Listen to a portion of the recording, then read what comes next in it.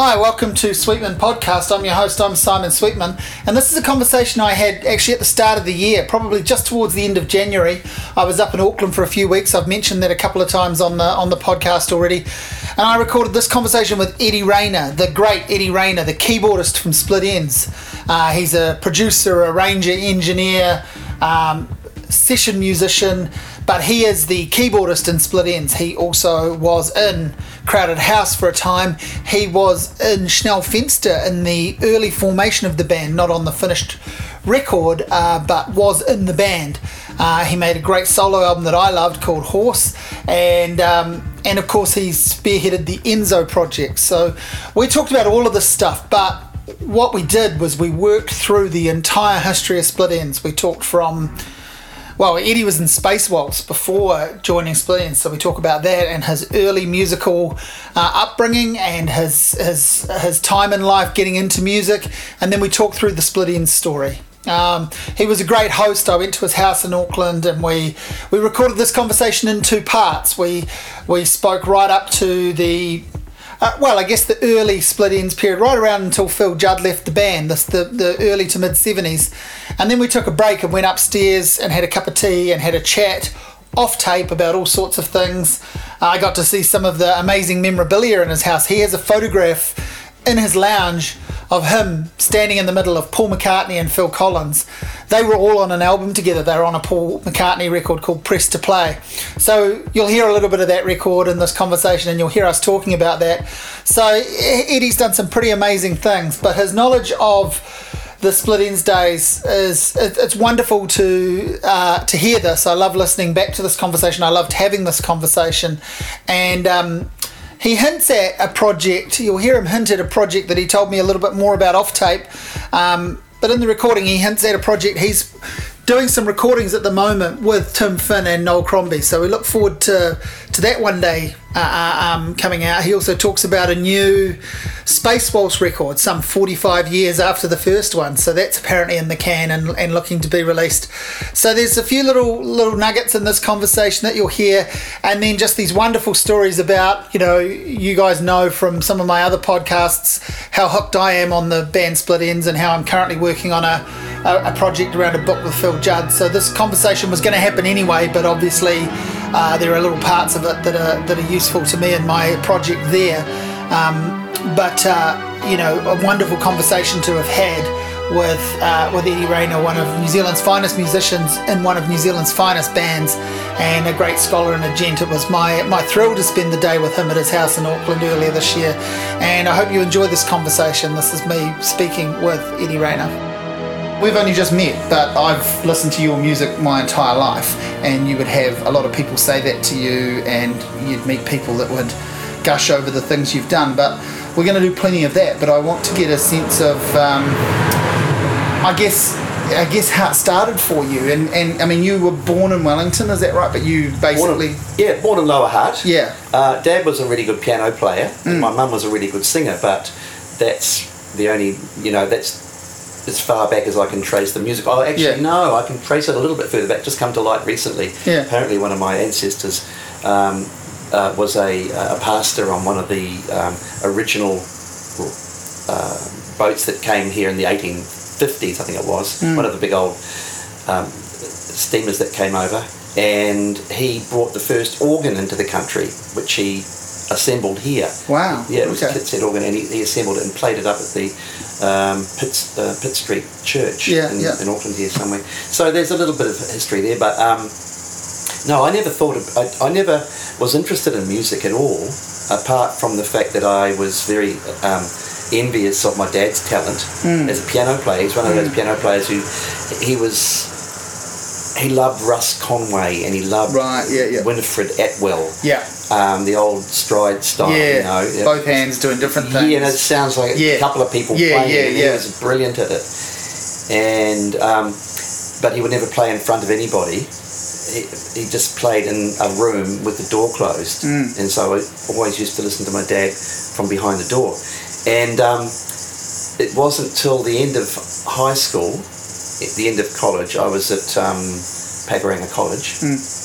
I spent a year at Sacred Heart where I got to know Tim and I got to know Mike Chun. and Wally Wilkinson, but there was no musical tie-up there. And even though I was aware of the fact that Tim was a really good singer, because I heard him sing it at the school ball. Right. He sang with the Gremlins. Anyway, so there was no real history in terms of me, my pathway through life being a musical one. And it wasn't until I was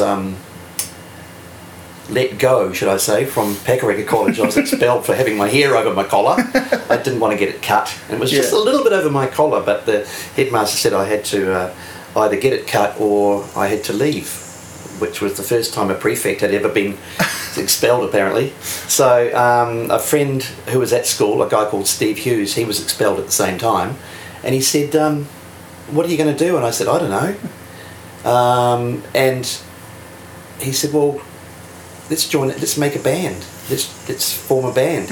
I said, well, I don't know how to play anything, but I kind of did, because I'd had lessons when I was about 8, maybe 9 months or something, or a year maybe. I can't remember. It wasn't very long, and I did know what the notes were on a piano keyboard, but I didn't know anything about chords, and I couldn't read properly, sight read or anything like that.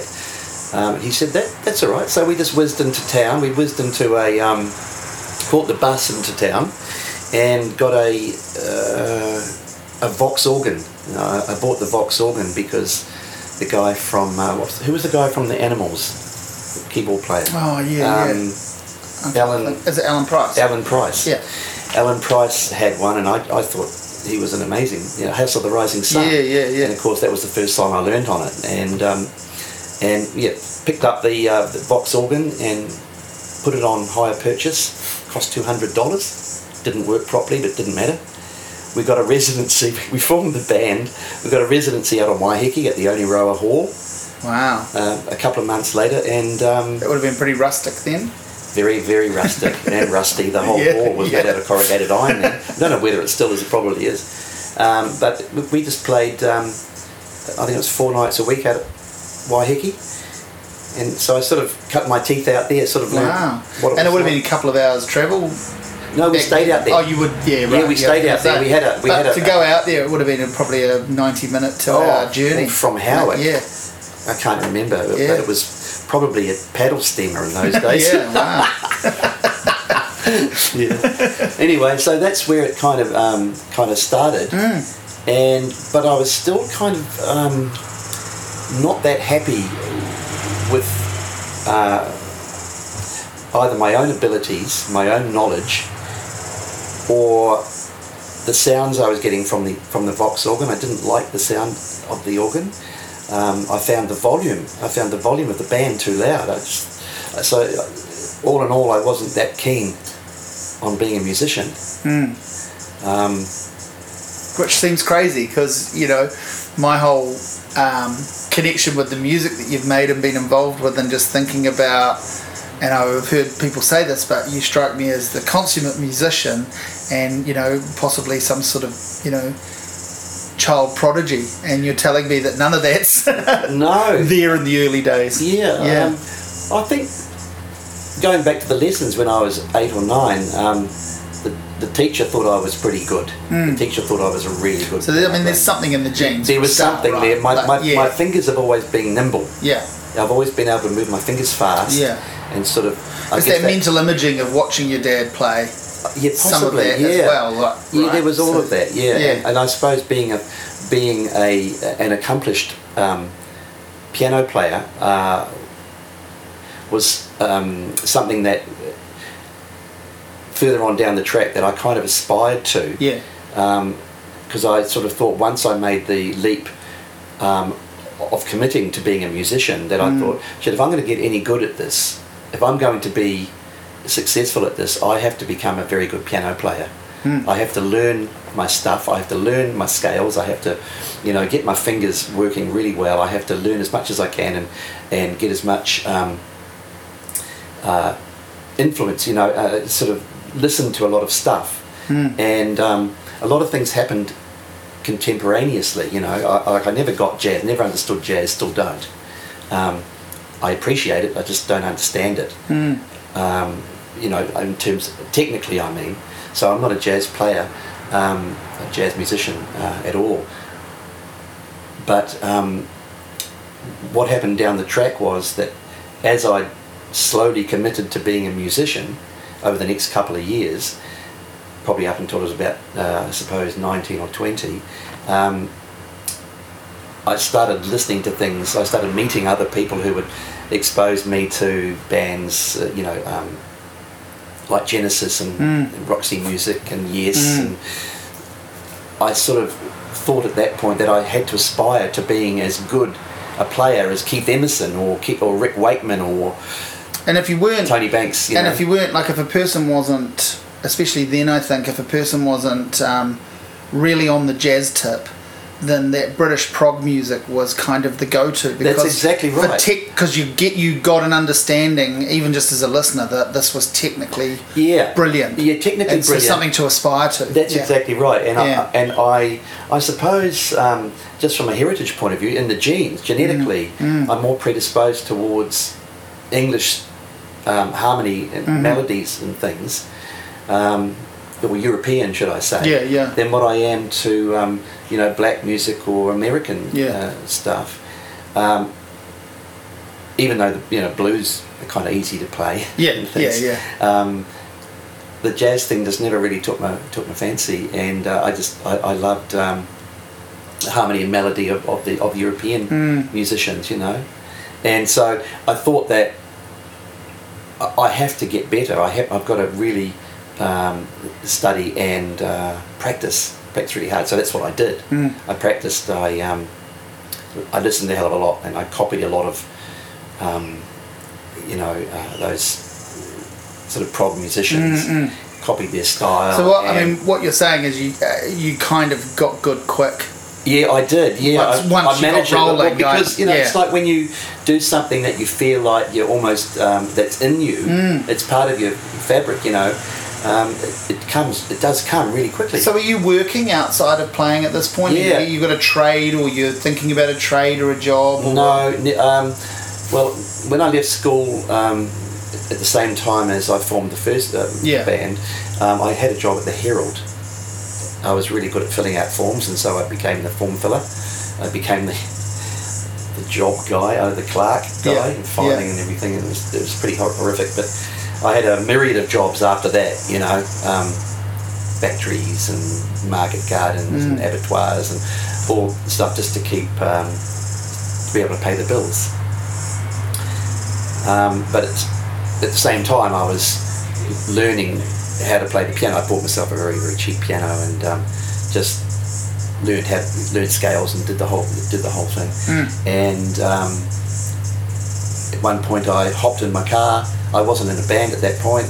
Drove with my girlfriend down to Christchurch and got a job in a market garden down there, and spent about 9 months. And I really, really concentrated on my piano playing to a point where I felt confident. And then I saw an ad at the end of that year. I saw an ad in the paper down there. I think it was in the press.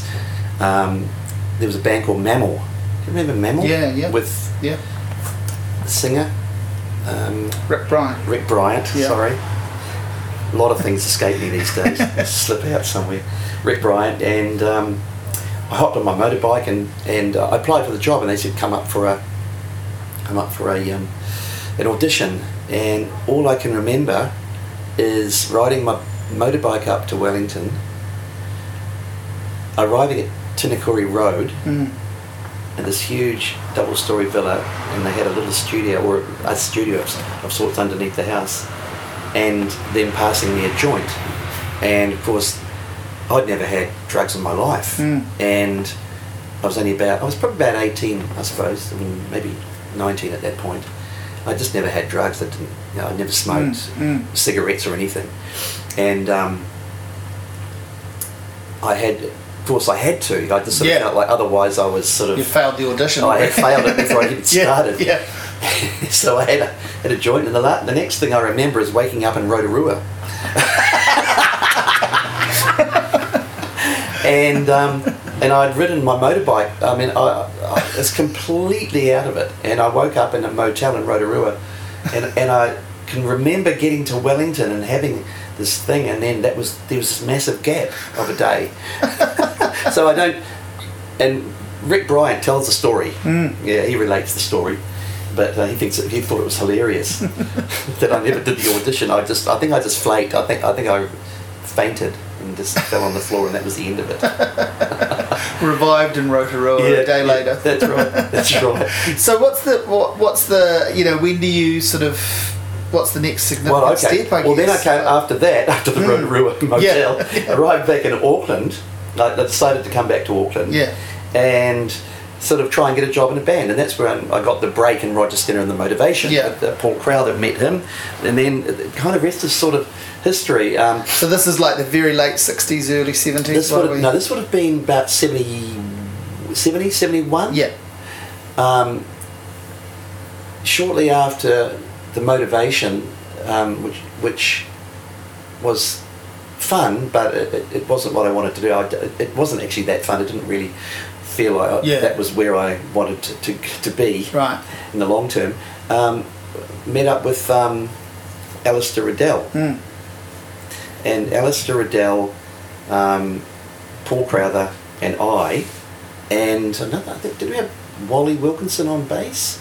Or another guy, I think it was Wally on bass at that point. I'd known Wally from Sacred Heart. Right, yeah. We missed out the whole Sacred Heart thing. But anyway, that's sort of bubbling along in the background. Tim and Phil and Tim, Phil, who else? Mike Chun, Jeff Chun, a flautist and a violinist, Miles Golding. Miles Golding, yeah. They're all sort of over there somewhere doing their thing, being a sort of an acoustic folk band in a way, and learning about writing songs together, and so they're doing that over here. I'm over here with Paul Crowther, Alistair Riddell, Wally Wilkinson, and we're doing prog rock and some originals. Yeah. So we were playing some Yes songs. We were playing David Bowie stuff. I remember Alistair almost brought glam to New Zealand in a way, didn't he? Absolutely. God, if you look it out on the street now, it's hilarious. But man, it's extreme. No, it's significant. It's extreme. Camp. Glam rock. And anyway, it's kind of ultimate tribute stuff. It is its own song, but it's like the ultimate tribute to an era and a style. That's another story I've got for you in a minute, actually. Yeah. But anyway, so we're doing that, and we also contemporaneously we have another band, because we realise that doing originals or playing David Bowie songs or Yes songs to the general populace of New Zealand is not going to happen. Because playing that prog stuff and glam stuff, Bowie and so forth, that's almost like playing originals. It is, and nobody had heard of it. People don't know it, right? No, that's right. Apart from the small gang that's in. Yeah, because so you might have heard what's on the radio here. Yeah. And what was on the radio was Casey Kasem's Top 40. Yeah. There's that sort of thing. Yeah. And so, you die a death on the road. So we, at the same time, we started another band called Stuart and the Belmonts. Yeah. Which was kind of a play on the words. The guy Stuart was the head of the drug squad, I believe, here, and the cars they drove were Belmonts, right? Holden Belmonts, so we called it Stuart and the Belmonts, and we got a residency in Kawerau, and then a residency in Tokoroa,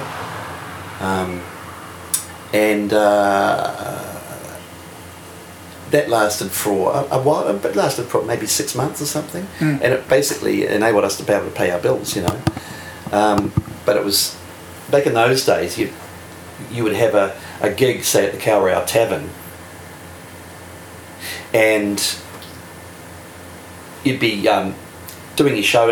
You'd be playing your gig, and next minute, some bloke would walk up with a roll of paper out of the audience, and he'd go, "Oh, here you go, bro. Here's your chuts." And I go, "Alistair, what's going on?" And Alistair would say, "I don't know." He says, "I'm the floor show." "My name's Inari. I'm the floor show." I go, "But we don't know. We don't know anything about this." oh well, you'll be right. Just play, Girl from Ipanema. Yeah. Because back in those days, there were floor shows. Yeah. You'd have your resident band and then the floor show. Yeah.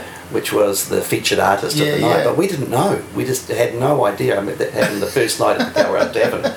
And of course, none of us could read. Which was a real problem. It's the old joke, isn't it? How do you get a guitar player to turn down? Yeah. Put music in front of them. So that was a bit of a disaster in the end. We ended up by getting booted off that particular circuit. And Brent Eccles always vowed to get back at the guy Dalgleish. He ran the breweries, this hiring of the bands for the circuit. And we got fired, and Eccles was always going to take his revenge in one way or another. I don't know if he ever did, but but anyway, so that was that band, and and then during the week we'd do a couple of practices learning the prog rock or doing originals, mostly Alistair's originals, and jamming, jamming them up, and then we did the. What's it called? Was it New Faces? Yeah. There was one called Studio 8 or something, or Studio... I can't remember what it was, but there were two TV talent quest things going on, and my mind's really hazy about which one was which, because Space Waltz, we became Space Waltz. Well, we started off as Orb, as the three-piece band, and then we morphed into Space Waltz. And when we did Out on the Street, and the song Out on the Street, and that song became a massive #1 hit here for several months, I think. It was #1 for ages because of the TD exposure. Every week it was being advertised as a finalist, So it was... The chorus was a very catchy chorus, and just the way that Alistair looked was quite appealing to a lot of people. Or at least it was not necessarily appealing, but it was interesting. Gossip worthy. Yeah.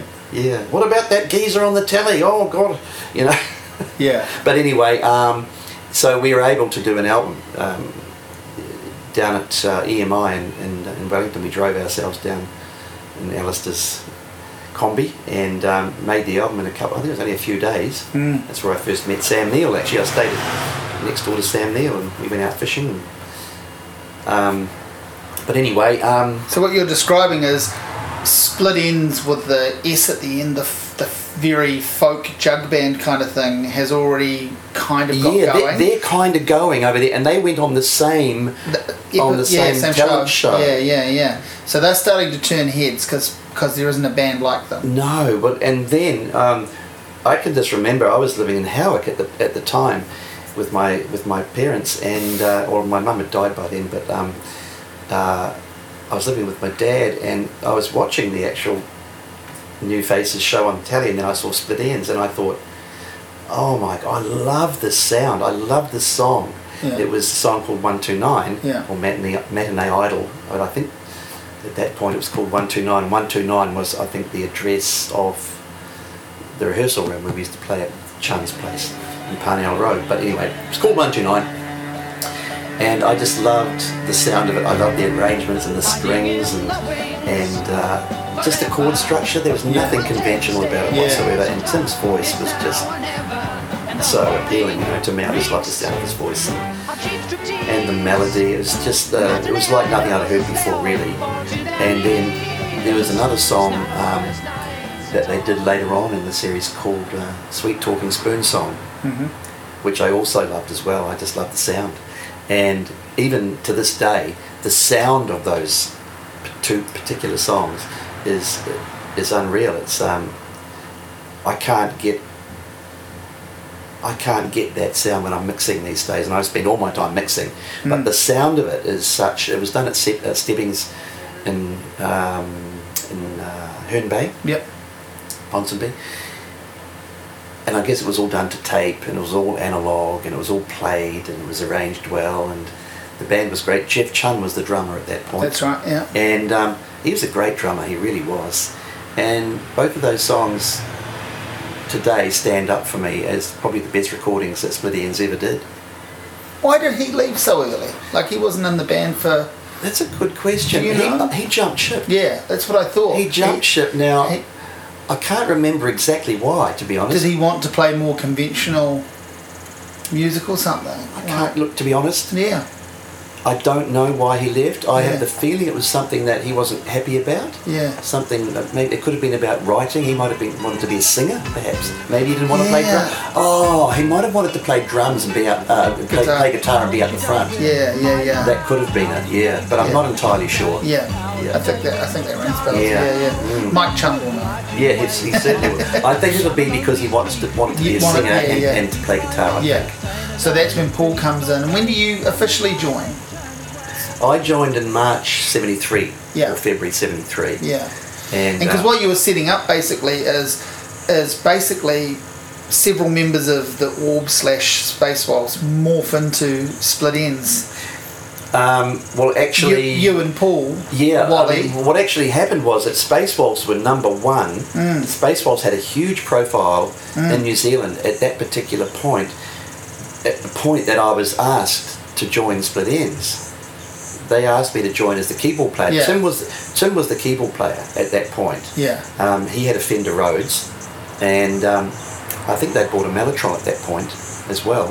And he's a pretty good piano player too. Yeah. But he wanted to be he wanted to be the front person, and so they needed a keyboard player. And so I they asked me, and I couldn't turn it down. So it was one of those things I had to make the choice, and I didn't want to leave Space Waltz. I love playing with Alistair. Yeah. He's a dear friend. He still is, and I like his writing. He's a great writer. In fact, this is another little story I'll tell you. Just while we're here, we've just finished. Oh no, we haven't quite finished it. A new Space Waltz album. Oh, fantastic! And the interesting thing about it is that it's 45 years after the first. It's 45-year follow-up album. Yeah, long delayed sequel. And that has to be by a long chalk a world record. Yeah. Because it's the same band. Yeah. It's the original band. Wow. 5 people in the band, and it's our second album 45 years later. And I've done Out on the Street. We've remade Out on the Street. We've remade about 3 or 4 others from the first album, and then we've put a bunch of new ones on as well. I mean, that first album's just magical. Like that whole first Space Waltz album it's brilliant. It's unusual. Yeah. You can really. I mean, it's just the life in it.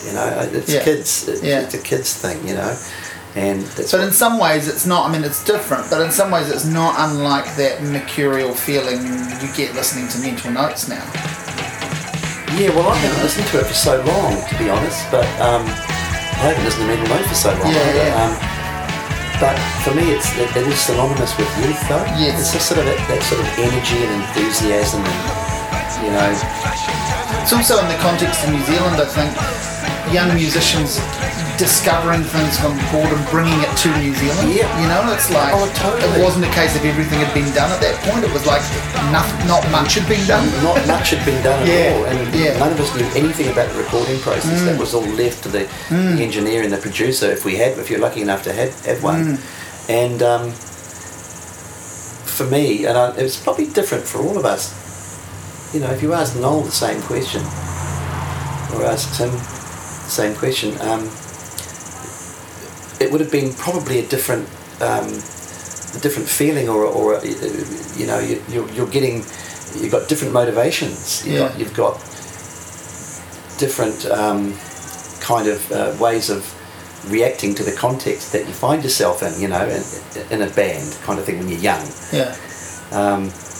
For me, I just always loved the music, because that was the first thing that appealed to me when I first heard those first couple of songs.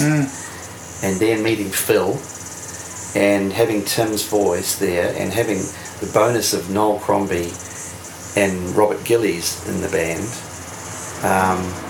Man, what an amazing kind of combination of minds and creative spirits, Yeah, how did you, navigate going into that? Well, I was for me, I was a fish out of water. Yeah. Because I was just a boy from Howick. Yeah. And in our family, we didn't talk about things like art or creativity. Well, I was going to say, as out there as some of the playing you might have been doing up to that point, it's still kind of pretty straight in a way, psychedelic or up progressive. To then, Yeah. Mine was more.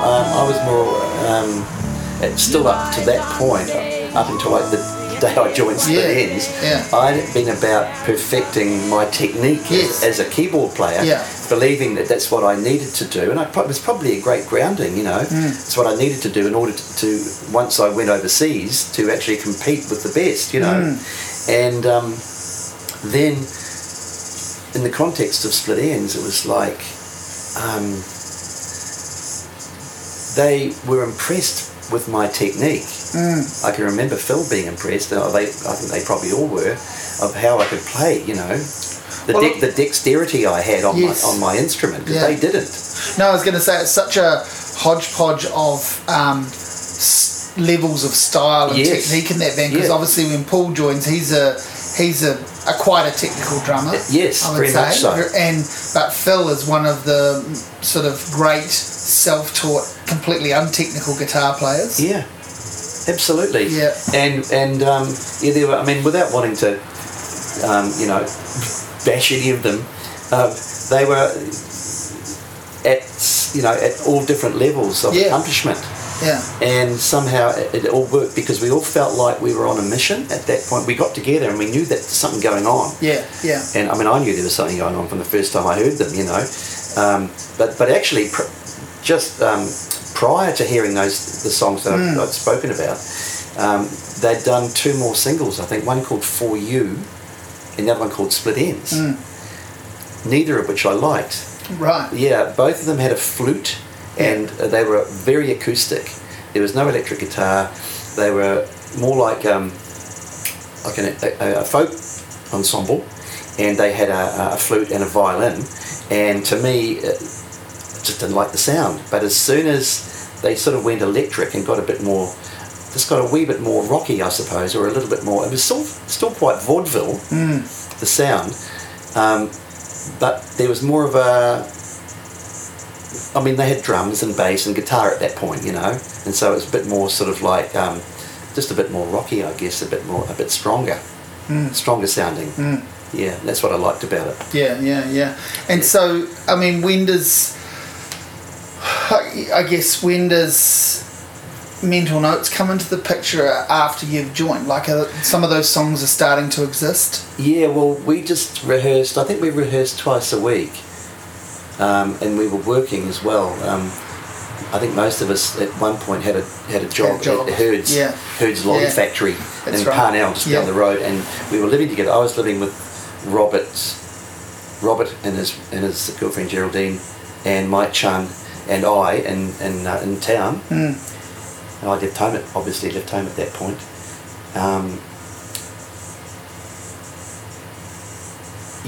Where does Mental Notes come in? I guess over that period we were, from when I joined the band, it was just full on rehearsal, and then there was the promise. This is going a long way back, it's hard for me to remember everything, but there was this sort of carrot being dangled in front of the band by Barry Coburn, who somehow became the band's manager. I guess it was something to do with the TV show. He might have approached them then, I don't know, I wasn't part of that, but he said that Warners in Australia were really, really keen to sign, and we were going to be signing a contract very soon. And when Tim and I were working down at Herd's Lolly Factory, and every day at lunchtime Tim would go upstairs, because no such thing as mobile phones in those days, go upstairs to the phone, ask if he could use the phone in the office and ring Barry Coburn to find out if the contract had arrived yet. But of course there was never any contract for whatever reason.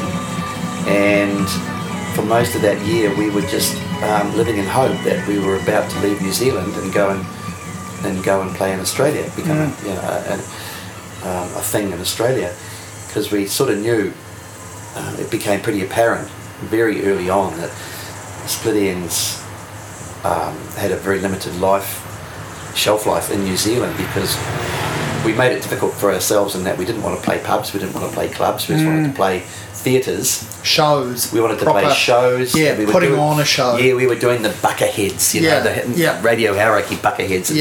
We were playing in theatres. Yes. And we made it hard for ourselves in other ways, like we had to have real pianos on stage. Big uprights or grand pianos. We had a massive keyboard set up, and so it was a big undertaking. The other way we made it hard for ourselves was in the actual staging of the shows. We always had themes and looks, costumes, and often the concert would be in two halves, and the whole theatrical thing going on, extras and little things happening all the time on stage. It's a shame you didn't see one of those early ones because they were over the top. I mean, in terms of the actual, there is a nice amount of footage of them around. Is there? Yeah, I don't think I've ever seen there's some things on YouTube that pop up. Oh, and it's, really? I've never seen all the TV specials are on. Things like New Faces, those sorts of things, and the British ones, and there is some, and then later on Ambassador and so forth. Like there is a surprising amount of. Split Enz has this, cult-like level of fans in America, and they tend to find the things and put them up, is what I've noticed. Well, but when we were between when I joined and we left, which was probably a year later, almost to the day, and we went to Australia, and how that came about was Barry Coburn. I think he became a bit browbeaten by us saying, well, how come with this contract, we're supposed to have been there by now. And he basically put us on a plane and sent us over at his expense, and a band called Hush came to New Zealand. It was some kind of exchange thing, I don't know, but we got to use their truck and their roadies in Sydney, and they were supposed to come to New Zealand and use our truck and our roadies, but what they didn't realise was we didn't have a truck or any roadies. So I don't know how that all panned out, but we arrived in Sydney, and man, that was a trial by fire. That was playing in front of, because those were the days when it was the era of the teeny bopper. And bands like Sherbet and Skyhooks ruled the day over there, and they were huge. They were playing multiple shows at the big pavilions, like the Horden Pavilion and festival halls and stuff. They were just huge, and of course Countdown was really important over the show. Music show Countdown with Molly Meldrum, that was huge, and those bands were just so massive. And of course we went over there, and somehow we managed to score a couple of support acts, New Zealand's raunchiest rock band, Split Enz. That's how we were billed on one of the posters. New Zealand's raunchiest rock band. I don't think so. Anyway, we were booed off stage. Totally booed off stage. I remember it vividly. What's that like? What's that like in that moment? It was sort of like, it just became one of those things. You just sort of realise that you sort of have to leave the stage because it's. And so you just walk off and you go, you just get off and go, oh, fuck them. Fuck you. What was that about? Oh, they just hated us. Oh, well, fuck them. Well, it strikes me that, I've talked to Phil and Tim before, and it strikes me that there was quite a belief in what you were doing from the earliest days. Oh, totally. Our belief and my belief. My belief would have been as strong, if not stronger, than anybody else's. I felt like I was on a complete mission with the band, and that's what I'm saying. I think we all had different motivations. I think that without Tim there, the band would have gone nowhere, because Tim was determined to get us places, and he understood things like the importance of singles, the importance of promotion, the importance of interviews, the importance of letting people know. Whereas me, I was all about the importance of getting the music right, and thinking, or naive enough to think that if you got the music right and the songs right, then the people would come to you, rather than having to go to them and do promotion and things. I never did interviews, and couldn't stand doing interviews. I didn't see the point of them because I thought the music would do it, but because I was a bit stupid, because that's not the way it works. But it's a good focus to have then, because it's, you know, it's foundation for, and you're all in your own little ways, you're laying the foundation for, I guess, part of, you know, there are twists and turns and lineup changes in the Split Enz story, but it is that foundation of doing hard work and a self-belief as well as something unique that creates the platform for longevity for the band ultimately, doesn't it? Yeah, that's right. And when you've got that sort of belief, you just, you know, the things you do, you know, driving from Darwin to Adelaide overnight and playing in Adelaide the following night, you know. And that's what we did. We used to do things like that just because we love playing, we love being in a band, we love playing those songs. And over there as well, you always sensed, no matter where we went, no matter which gig we played, we sensed like there was people waiting, there was excitement where we were going. It felt like something was happening, something was growing, and, you know, because of the work we're doing, but also just through word of mouth. People talking about Split Enz. I was going to say, when do you get, like, I guess even a little bit more than an inkling that you're actually really making a dent? When do you sort of, you know... it's when you start... It's when you go to a gig, like there's a place called Countdown in Adelaide, and you go and you play there the first time, and you play to 30 people who just happen to be there. And then the next time you go, it's sold out. It's absolutely sold out because of word of mouth. And we found that because we were just doing the East Coast continuously, you know, up and down, up and down. I mean, we only did it for a year, really, when we first went. It all happened quite regularly. It was 70, so I think early 70. I joined in March 73. March 74 we went over. March 70 to Australia. March 75 we were gone to England. So in that year, we built the band's profile immensely, you know. And recorded an album. We recorded one album, and then that album, I mean, it didn't do anything. But it was just the way that, you know, the way the band was, the style of the band, the look of the band, the image, and the music that gave us a kind of started off with a cult following, and then just once we had our first single, you know, the first single was, I think it was Late Last Night actually, but that didn't get much attention because it wasn't radio friendly or anything. We had a song called Maybe, which came out, and that got a little bit more attention. I think we even played that on Countdown. I think it went out and they had us on Countdown. So of course it's got one of those choruses which goes da da da da da da. Da, da, da, da, da, da, da, da, da. The timing's all over the place. It's got a 3/8 bar in the middle of it, and so it's just one of those songs you don't release that as a single.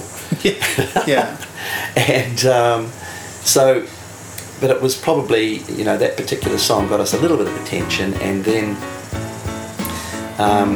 we were able to convince. By then we'd been signed to Mushroom, and that was another story because I did one interview when we arrived. I did it with Rolling Stone or Duke. I think it was Rolling Stone. It was. I did an interview with Rolling Stone in which I rubbished Skyhawks. Skyhawks were just huge.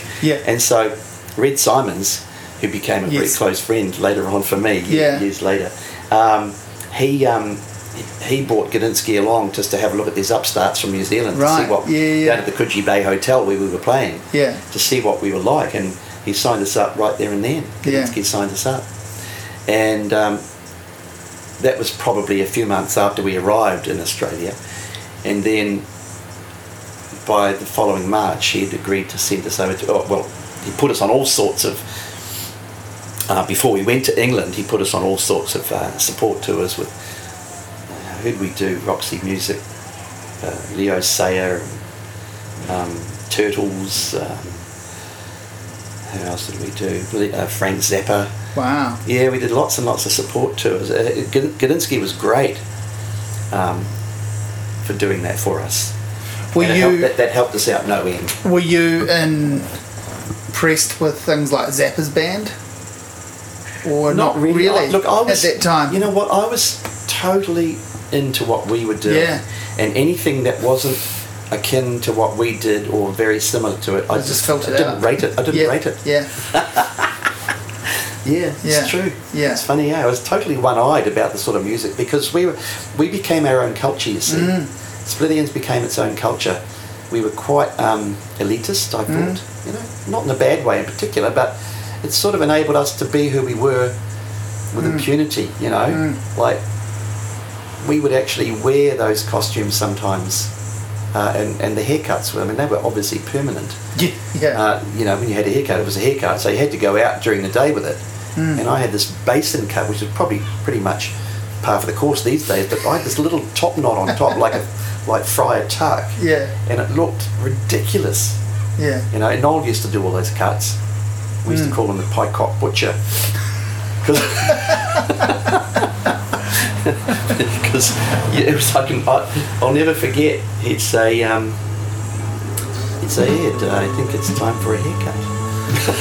Well, how and you get this little grin, and I'd think, oh no. What are you going to do to me? That's right. How crucial was Noel to, obviously, we were saying all these different components of the band are what makes the band, and I think with Split Enz, never a truer case.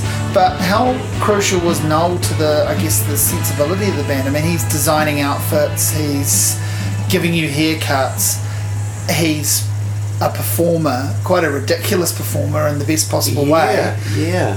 I feel like in some ways his story has been slightly discounted in the history of Split Enz. Look, you're absolutely right. I think that a lot of people, there's the old Noel is God thing, you used to go to gigs and there are people holding up signs saying, people love Noel. In fact, one of the things that it sort of frustrated me over the years, because I've done some ENZSO shows, the orchestral things, and I've also done a very small ENZSO as well. But I always incorporate the spoons. Yeah. And I just can't believe how you'll do a whole show. Yeah. And people can only talk about the spoon solo, if you know what I mean. Yeah. And you realise that it doesn't worry me. It really connects, because I guess it's party so simple. Trick writ large, isn't it? It really is, and it's just one of those things that people think, I could do that. I can play spoons. Then they give it a go. They fall out of their hands. It's a bit like juggling. It's really hard. Playing spoons well. Yeah. But to look good, to look cool when you're playing spoons is another thing. Yeah. And one of the things that I've just noticed recently too, I've just told you before about all these mixes I've been doing. I've been but I've been very meticulous in how I've been mixing them, and I've been making sure that Noel is in the mix. Really, he's in the mix as is up there with everybody. And whereas you're quite right in what you were saying, he was quite often discounted musically, but his contribution was actually quite large, with his percussion. He was a great percussion player, really good percussionist, but I think that was also overlooked because of the way he looked. It was, people would comment on the way he looked, and they'd say, oh, who was that bloke? He's like, he was great, he just stood there doing nothing. You know what I mean? But in actual fact, he was contributing a lot. What I used to think, and I still do sometimes when I watch some of the footage, is Noel is like the ultimate fan of the band, but he's in the band as well. And so it's almost like you've got one of your number one fans on stage with you. I never thought about it like that. That's sort of how I've often viewed it with him, which is not to discount his musical or conceptual contributions, but just here's this guy sort of vouching for the band while the band is happening. Because there's footage of Tim and him with the tambourines together, and it's like the tall shadow behind Tim sort of egging him on. Like he's kind of a foil to well, I think you can read that into it. With Noel's just an enigma. He always has been, and he's brilliant. He really is brilliant. He's got an Instagram page. Have you seen that? Yeah, it's called Noel Crom Zombie. Yes, it's called. And it's just Noel being Noel. Yeah, Yeah, and I guess that's in a way why Tim's been so keen to get Noel onto this new project we're doing. Yeah, and already he's come. Noel's come to the party. He's done a bunch of recording and sent it over, and we're doing it all just via the internet. and it's turning out great actually.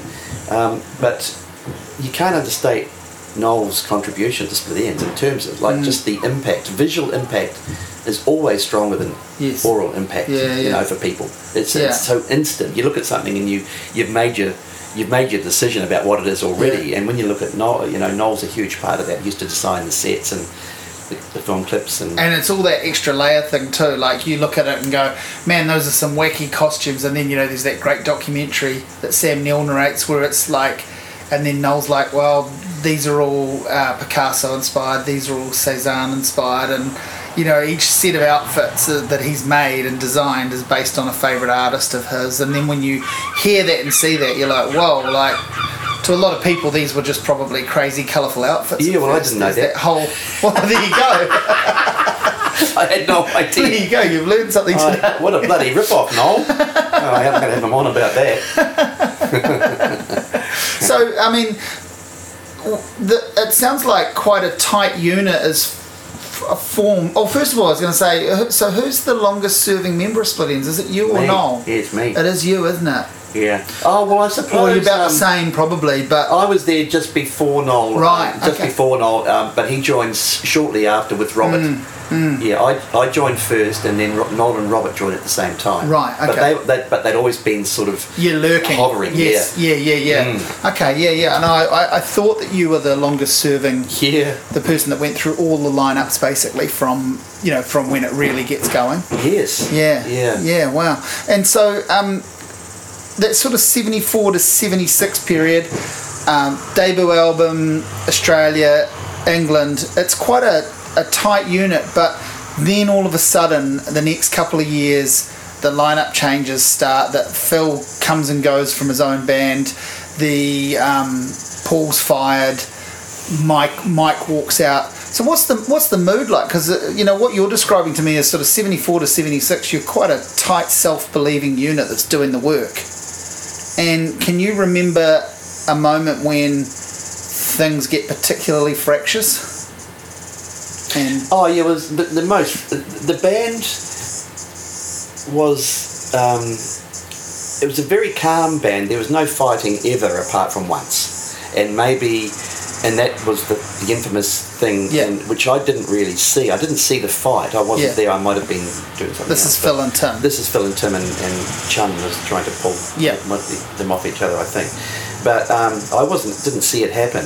But I did see on occasion. It used to frustrate the shit out of me with Phil would just walk off stage. Yeah.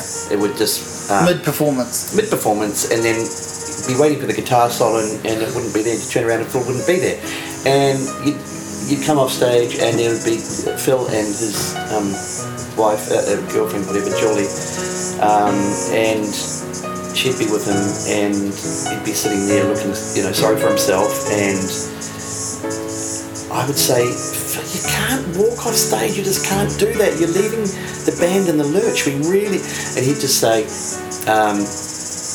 I broke a string and it really threw me.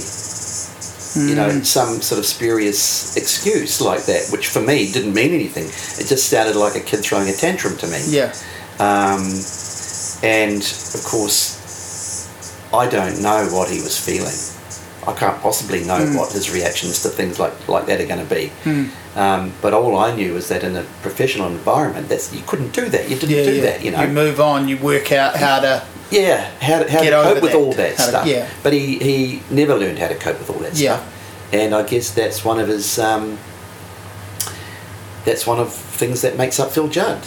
He's never learned how to cope with the pressure and stress that he feels in a stage environment when things don't quite go the way he would want them to go. In other words, possibly if he doesn't quite expect something to happen, then he feels entitled to be able to do whatever he wants in terms of walking off or... So what throws Phil then, of course, throws the entire band or members of the band, like you say, you watch him disappear and it's like, what the fuck?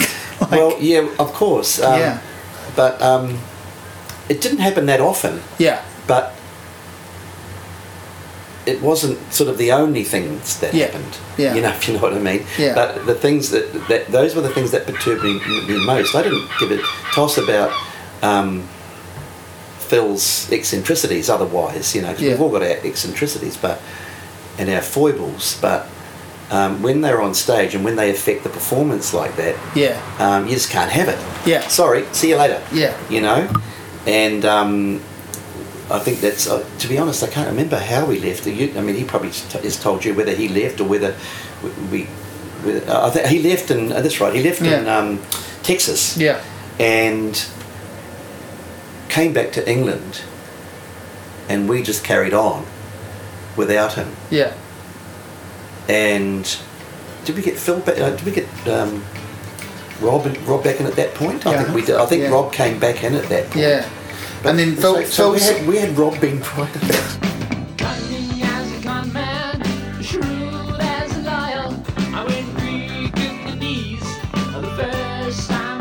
Tim and I headed up to Baltimore to Tim's uncle's place, and we wrote Dysrhythmia, the songs for Dysrhythmia. Tim and I'd never really written anything in my life in terms of songs, but I'd written lots of bits of music, and basically Dysrhythmia was an album that we finished off. We compiled it and compiled the songs and finished songs off, and I basically helped Tim to finish his songs off in Baltimore, and then we went back to London and recorded the album. And you've got a new drummer at this point. Well, we must have gone back with the songs in tow. Oh, hang on, was the drummer? Malcolm must have been with us already. Malcolm must have been with us. That's his first sort of record that he's on. That was the first record he was on. He must have been with us through America. The States. Yeah, because Paul gets fired in like 76. Yeah, so... And do you remember anything around that? Like, you know, I've talked to Paul, he sort of said Mike Chun delivered the news to me, and really? And basically, you know, he seems to think of it as the band needed to change, so they decided to change me. Like, that's really all he's ever been able to work out about it. Generally speaking, when the drummer gets kicked out of a band, it's usually because the lead singer wants the drummer gone. Yeah. And it's usually, from my experience, because a drummer is doing something which makes the lead singer feel uncomfortable in his role, you know? Yeah. And the worst thing you can do as a drummer is to make a lead singer feel uncomfortable, you know? So, Croft, I call him Croft, he was a great drummer in some ways. He's a great swing drummer, great field drummer, verging on jazz at times, quite light, you know, quite a light drummer. Yeah, very Bill Bruford-y. Yeah, and I think that we were sort of heading towards more of a pop rock sort of sound and feel. We wanted the sort of more the underneath thing going on, the floor thing, or the more proper rock backbeat. Yes, backbeat and kick and snare and hi-hats and stuff. But Croft was always more a colorist. He was a colorist, more of a percussionist than a solid drummer, you know. Yeah. And in the way that Tim was thinking, I think that he was wanting in a drummer. And there was also one little aspect of Croft. He's always had a little bit of a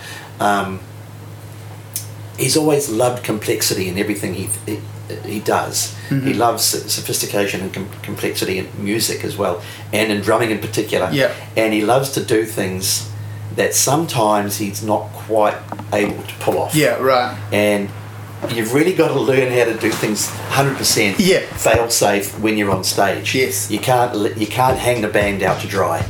And on a few occasions that happened, you know, just when he was doing fills and things, and I could see that it used to really irritate Tim. Yeah. And so I guess, you know, those little things combined with the fact that Tim was thinking in terms of more in terms of a solid backbeat type drummer that you know. So where does Mel come from? I mean, I know he played in a band. He actually played in a band with Nigel, so he ends up bringing. So he ends up bringing Nigel in. But does he answer an ad? Or is he spotted? Pretty much. He answered an ad in the Melody Maker classic. Yeah. And we tried out a whole bunch. We hired a horrible little rehearsal room in a basement somewhere, and tried out a whole bunch of drummers in one day. And Malcolm was the best. and we liked his drumming. We were a little bit unsure of him as a person, mainly because in one or two of the first conversations we had with him, he started talking about his songs. How he wanted us to play his songs, bring his songs along. Trigger warning, drummer. Trigger warning, all right, absolutely. Alarm bells, And so we weren't 100% sure. I think it was mainly Tim wasn't 100% sure about it. Also, you're hiring your first outsider, right? Like he's the first non-Kiwi. Non-Kiwi, that's right. In the band, in terms of he's not from. But it was a great relief to have a drummer who played in the way he did. You know, it was a bit more. It wasn't such a great relief, but it was the difference between Croth and Mel was, very marked difference. Night and day. Yeah, night and day, but not good and bad. Just different, you know. Croth was always quite a light drummer. Yes. And Mel had that sort of, the punch. Yeah, the punch and it's hard to actually describe. No, maybe he was just louder and maybe louder and more rocky, I suppose. Yeah, and he just tends to arrive at the time that the band. It's interesting. It's not because of him that you start moving in a slightly more conventional way, but it's just these things line up. He's a slightly more conventional style drummer, and the music's still weird and wonderful, but it is starting to sound more. I guess there's external pressures on that. It's time for Split Enz to try to have a hit. Yeah, that's right. I mean, Tim was always. I mentioned that before. Tim was always very, keenly aware of singles and the power of radio play, which I never thought twice about myself. But of course, we had Tim's first batch of songs, or Tim and my first batch of songs. No Judd songs. Were there any Judd songs on that record? I think there is one. Oh, Sugar and Spice. Yeah. Which I really like. It's a great song, that one. Quite clever lyrically, I thought. But mainly Tim's songs, and it was Tim's first foray really into him finding himself, discovering whether he could write songs. He'd never done it before, really.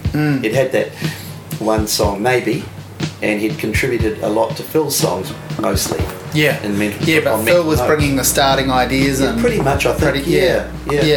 And then that's how I understand it. And then in all of this, Mike Chun walks out. Yeah. Well, Mike, when Phil left, Chun just came to us and just said, "Look, I think it's probably the best time for me to go as well, because I'm suffering, suffering mentally from some kind of."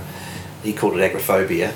Whether or not it was is another thing. But he used to carry around little tablets in it that his father prescribed for him, which sort of allayed quite a bit of his fear. He used to have, panic attacks, anxiety attacks all the time. So he found that when he came home, it made it better, and so he just decided to come home and. And so this is an easier fix because you've already got Mel in the band, and he just suggests Nigel.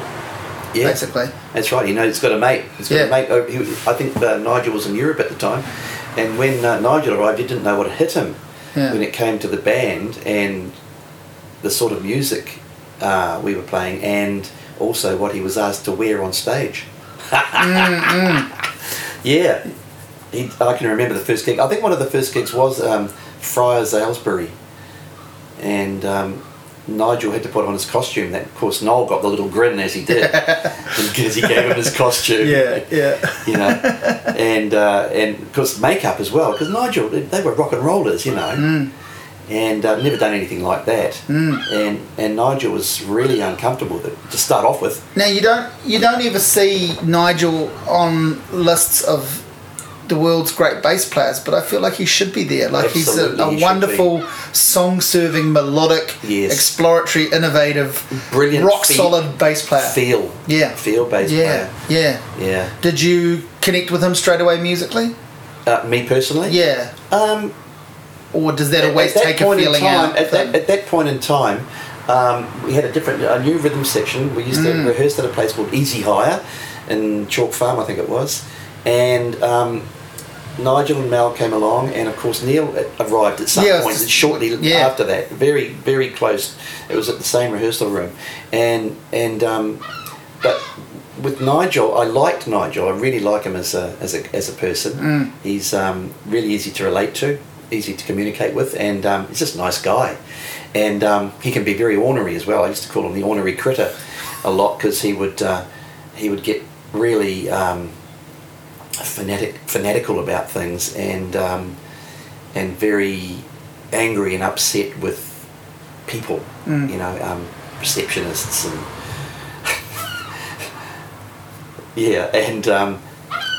and he could be quite ornery, but generally speaking, I just find him, he's a very warm person, a very warm, kind guy. And Malcolm, Nigel and I, we had a house in North London, the three of us. We lived together for about a year. And that was in about 78. But generally speaking, in the band, I was always over in the corner with my keyboards, twiddling, and trying to get myself right. And then, but I did notice that there was a big difference when Mel and Nigel. Nigel was a more underneath player. And because they had a familiarity, having played together, I guess so. They hadn't played together for a long time, I don't think. Yeah. But they were. But you do reconnect those things. When you've, and they were more conventional. They were more conventional players. Whose style totally changed within the context of the band. I think. Now you mentioned Neil. He comes into the band. How does that work exactly? Because the story seems to go that Neil's basically spent his early teenage years in the wings waiting to be called up to Split Enz, or as a sort of, as a fan and as a kind of opening act, and that's right. One day I'll get in Big Brother's band. How does it end up happening? Does Tim need to be convinced of it, or does Tim convince you guys? Or no, what happened was, from my memory anyway, it is 40 years ago. Was that we were thinking of who we could get to replace Neil, and of course I immediately said Alistair Adele. That's right, So I put Alistair's He was going to replace Phil, and there was another guy called Mike Kahn, who's in Auckland. He used to live in Auckland. He used to be a well-respected guitar player. I can't remember who else was on the list, but Alistair was at the top, and we decided on Alistair. We offered him the job. I rang him up, and he said he was flattered, and that he would get back to us very soon. And a couple of days later, he got back and said, "No, I don't think so." Right. He said, I guess he was just doing his own thing. And it would never have worked with Tim and Alistair anyway. But so at that point, Chun brought up Neil, and because Neil his name was never really seriously in the fray, because he was very young. He was 17. He'd never played guitar before, electric guitar. He'd played acoustic, and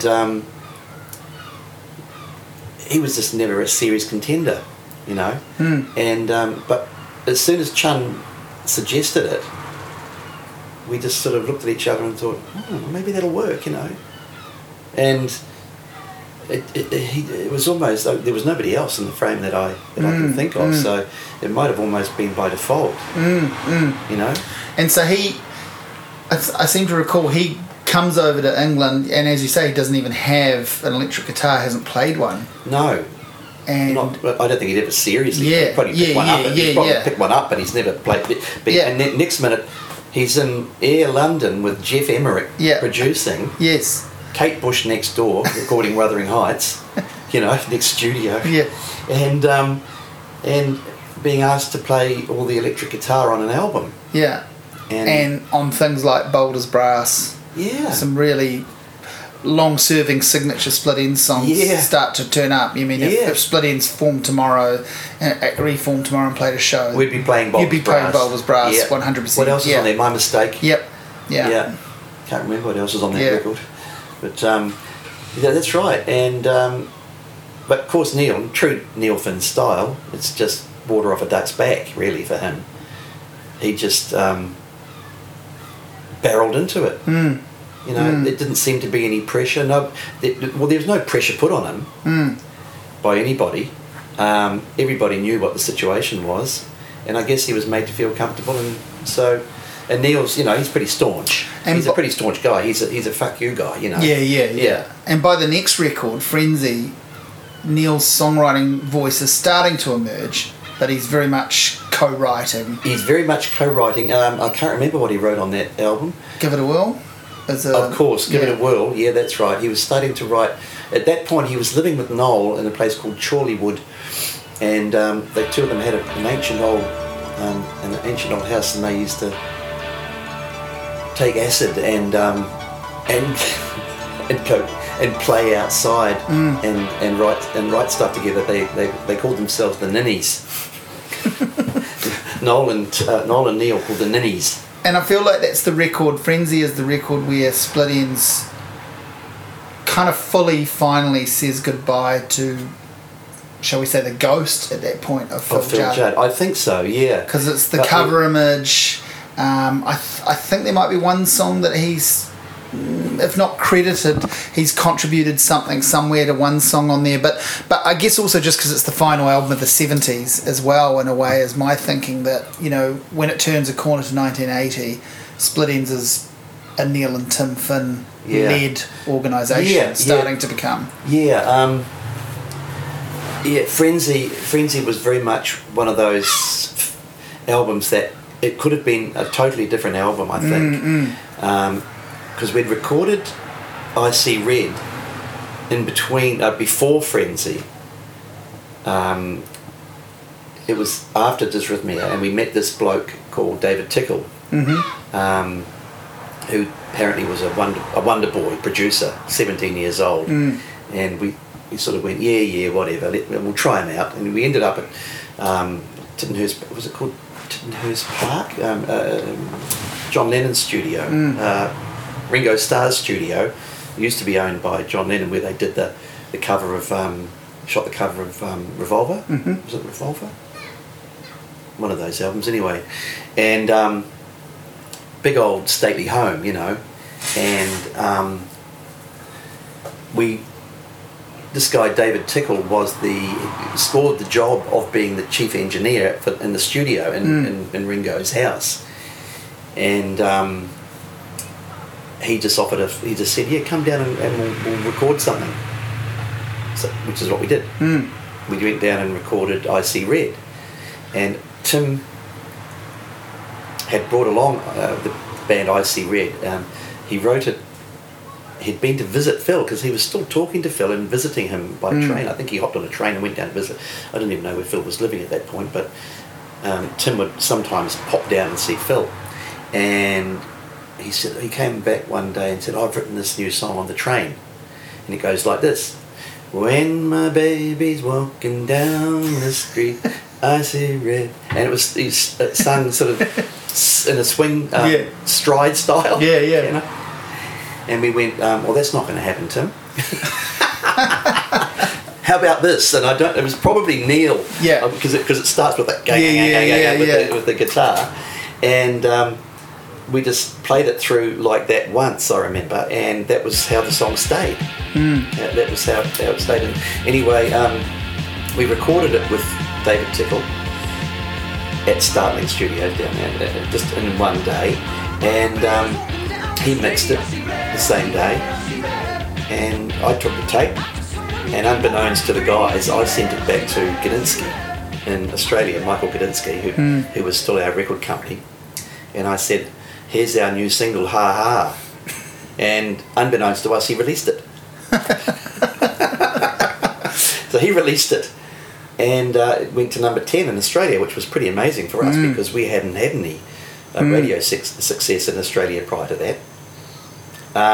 So that was really our first sort of bit of success at radio, and it released its singles. So I mean, it's a long, tough 1970s for Split Enz in a way. When we didn't go back to the whole thing about what actually happened when Phil left. Well, so when Phil left, we were pretty much in dire straits. But, I didn't think so myself. I was totally staunch about it in terms of, believing we were still on a mission. There was Tim, there was me, there was Noel, there was Robert, and then of course Neil and Mel and Nigel, and so I was prepared just to hang in for the long haul, but there were other things going on as well. In '76, when we first arrived in England, we had a deal with A&M Mushroom, who were our parent company. Michael Gudinski's company in Australia had done a deal with A&M in London, and they signed us up for 2 albums, I think. And we did Second Thoughts there, which was a revamp of Mental Notes kind of redux, slightly better recording, but may missing not be a couple of songs, got a couple of other ones, that sort of thing. And then we recorded Dysrhythmia after that, and A&M weren't that happy with Dysrhythmia because I can remember the guy, somebody Briggs, I can't remember. He was the A&R guy for A&M, coming in and listening to the one song, Another Great Divide. Yeah. Which was our attempt at doing a single for the album. And he said, his comment was, well, that'd make a good album, that one song, because of all the parts and too complicated. What he was saying, it was too complicated. Sort of, we were on that cusp of still being sort of liking that sort of proggy, sort of overly sophisticated, not overly arranged, but highly arranged, and lots of different parts, sweet sounds, and all that sort of stuff going on. There was still a hangover from that era. In Another Great Divide. So anyway, we decided that we didn't want to be on A&M anymore because we weren't massively successful. And so we sacked them.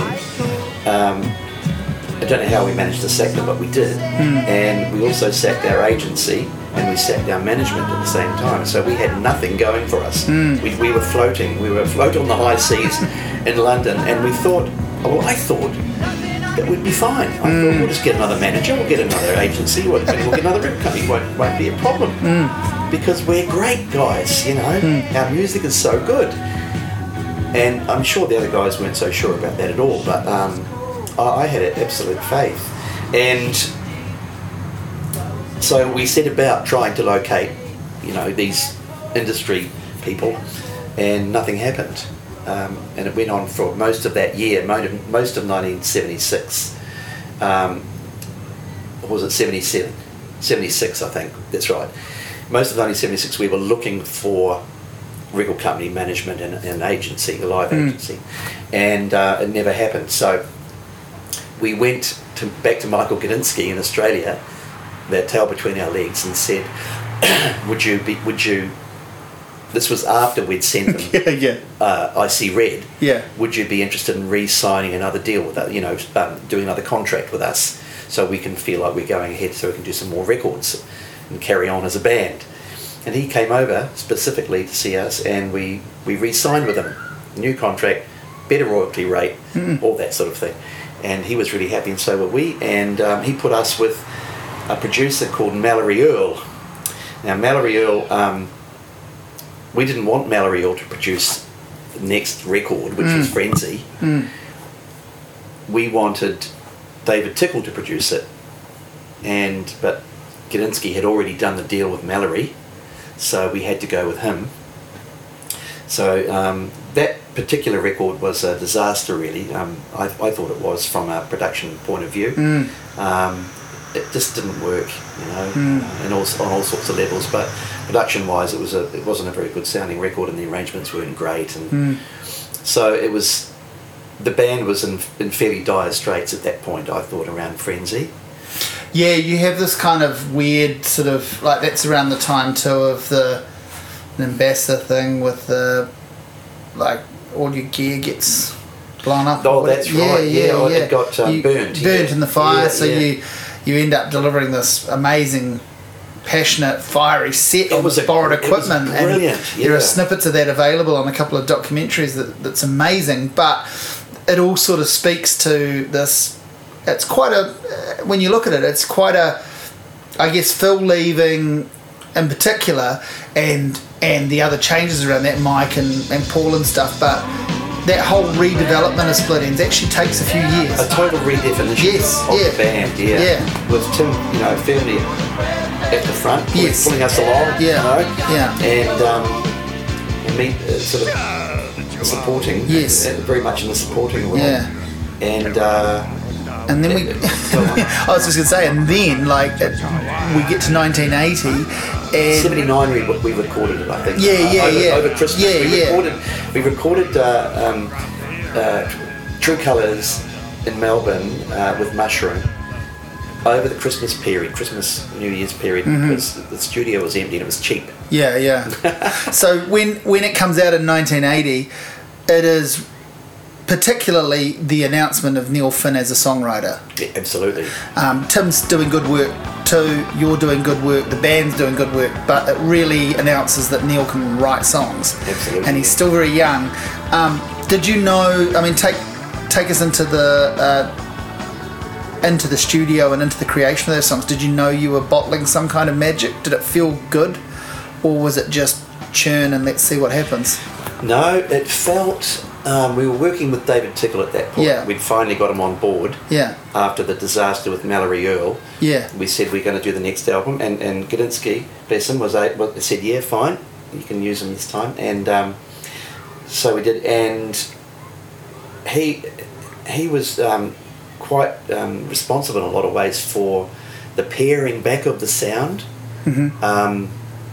because we were probably still liable to kind of wander off, and overcomplicate things. Yeah.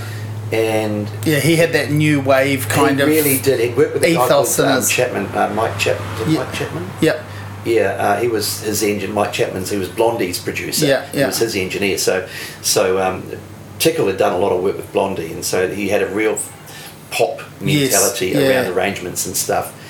And most, he didn't arrange anything himself, but he knew when things were over complex, and when maybe arrangements weren't serving songs properly, and so he was quite good at getting a good simple groove for a song. I remember him standing in the actual studio with us while we were putting down the take and sort of grooving with us, making sure that it felt good to him. And when it came to overdubs, I mean, it was a very layered record. I mean, there was basically drums, the only thing that was kept, and then everything else, from the rhythm tracks, drums was the only things that were kept, and then the rest of it was layered. So everything was very considered from an arrangement point of view. And that was quite a lot of lessons in that for us, because we'd never done it that way before, really. I mean, we knew all about overdubbing and stuff, but we didn't, not to that extent, so that it felt really sort of poppy and radio friendly and tailored. The sound was very tailored, the songs were very tailored. And so we kind of liked it. I kind of liked it, Yeah. And I had good fun on some of the songs, like Hope I Never, which was just me and Tim. Well, that's real. You'd obviously done some great playing on the records up to that point, but that's a real moment, that song, isn't it? It's a real, and again, it's part of that kissing goodbye of the Phil Judd era in many ways too. Yeah. Well, if you, it's actually interesting with that song. If you,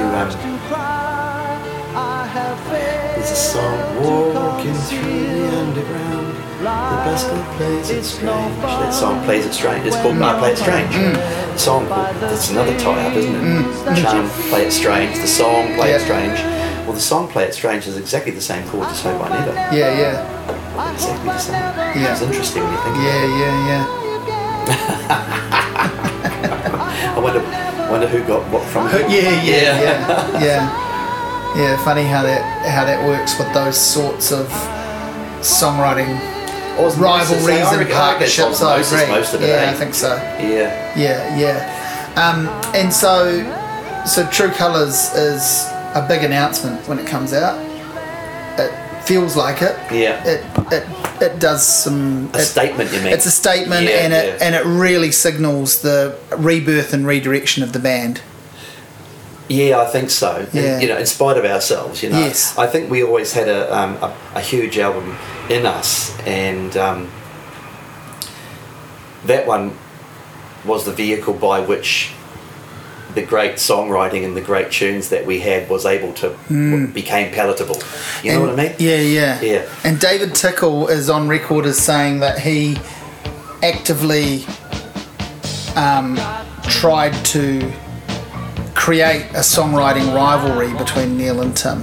He was pushing them to compete with one another. I don't know about that. Yeah, no, he's on record as saying that he, and because that's when that starts. Certainly, listening back to the stuff now, you can see that, you know, if Neil writes "I Got You," then Tim writes "Dirty Creature" or whatever. Like these, not only are the hits starting to come, but it's almost like they're not directing the songs at one another, but it's outdo each other. It's a bit like the famous Lennon McCartney thing, you know. You write Penny Lane, so I go and write Strawberry Fields. It's a little bit like that, and he's on record as saying that he tried to push that. He saw that was the way the band was going to really. I don't remember saying that. That's interesting. Yeah.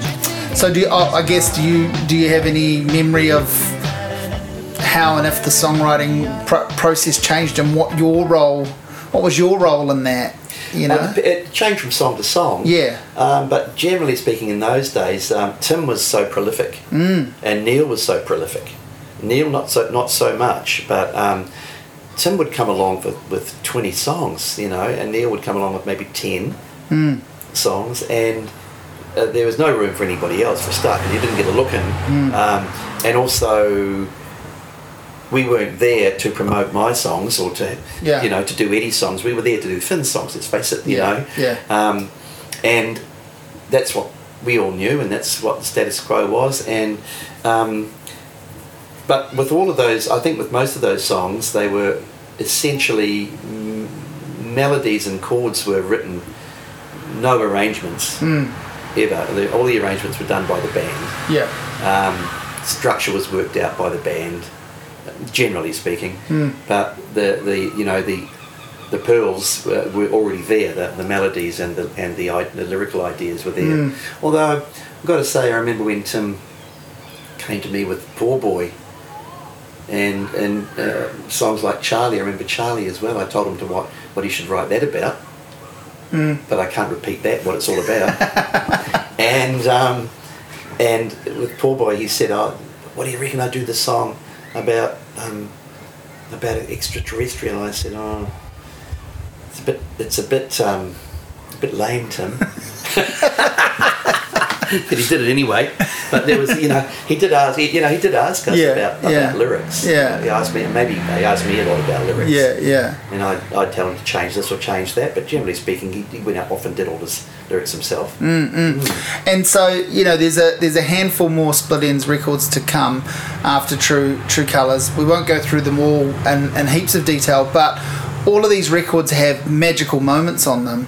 I feel like the next really significant one, and I mentioned this to you when I got here off tape, is a big record for you is Time and Tide. A really big record for you and your sound, and actually your keyboard sound across the Split Enz albums of the 1980s is very defining and, pardon the pun, but pioneering. It's like you're experimenting with a lot of different keyboard textures and sounds.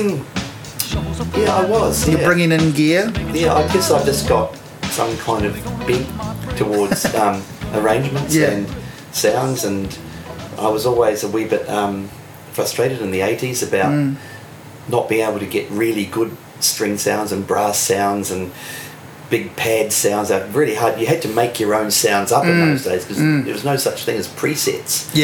These days all the sounds are available on keyboards. And samples are all available on the net. You can get whatever you want. It's just at a keystroke away. But back then I had to make up my own sounds.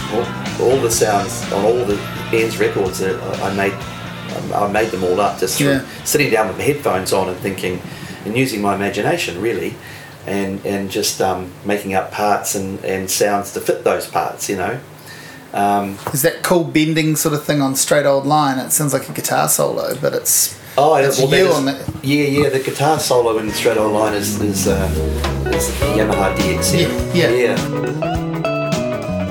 There's lots of keyboard sounds on that particular song. In fact, most of the songs there's lots of keyboards, and I don't know what that is. Maybe it's overactive ego on my part, or it might just be the fact that we never really had a very strong guitar player. Yeah, at that point. Yeah. Like Neil's always been a great rhythm player. Yeah. But you got to ask yourself, why did they get Mike Campbell into Fleetwood Mac? And so you do, and then 6 Months in a Leaky Boat is a very big song. It's got a big component of is what you bring to it, particularly the kind of coda thing at the end. But you bookend that song because your composition leads into it. Yeah. Do you want to talk about creating that? Oh, it was really what it was I remember when we were doing Time and Tide, I remember suggesting the idea that we could have a nautical theme. It seemed like Tim had the song 6 Months in a Leaky Boat, and I thought, well, maybe the whole album could lean towards the nautical in a loose kind of way. And I remember I'd written Pioneer. I don't write stuff, I just jam it and remember it. Yeah. That's what I call writing. I'd written it several years prior to that at a sound check. Right, okay. At the Bondi Lifesaver, which was a famous nightclub in Sydney. And it just all came out in one fell swoop. And I thought that it would suit 6 Months in a Leaky Boat as a prelude to it, really. Yeah. And so I just recorded it one night. Just Hugh Padgham and I just quickly recorded it. It took about 10 minutes to record the whole thing, and we just put it on the front of 6 Months in a Leaky Boat, and it's stayed there ever since. Kind of, and it's become part of it now. Oh yeah, totally.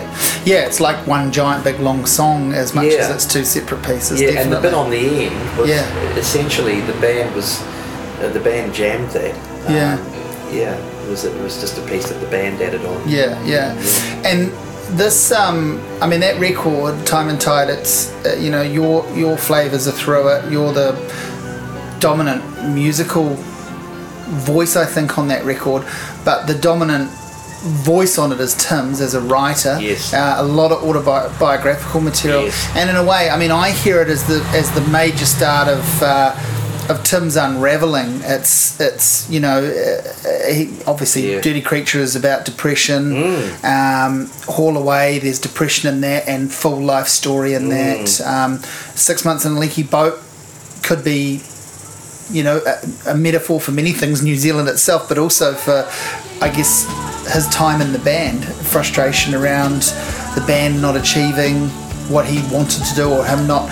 Do you have any thoughts around that? Like, do you, because he leaves the band a year or so after that, is this the start of a dark time for him and his... He'd been going through a dark time, I think. I think it started, we all, not all of us, but I suffered some serious panic attacks, and when I was 25, that would have been 77. Like seriously bad panic attacks, and I, to this day, don't know why it happened at that time, why it even happened, to me. But I'd become, I was doing my best to cope with it, but I wasn't coping all that well, so I was on tranquilizers and things, Seropaxes and things for a few years, and the guys in the band didn't understand, because Chun had it already, or something very similar to it. And I related to Chun. I thought, this is the same sort of thing as Chun was getting. I wonder if it's got something to do with the lifestyle or something, or I don't know. It's got something to do with flying. I don't know. And so then Tim got this thing that he called Dirty Creature. He expressed it in the song Dirty Creature, which is a very similar kind of feeling of panic and fear, paranoia, all of those things, and just it's like your worst nightmare, but a continuing worst nightmare happening in front of your eyes during the day, just in everyday life, and you can't really kind of figure out what's going on, but you know that you're not well mentally, and then Nigel got it. It's very odd. Neil and Noel never suffered from it that I know of, and but it just seemed weird that there was a bit of a thread of it going through the band, but Tim did suffer from it. Tim had gone through a marriage,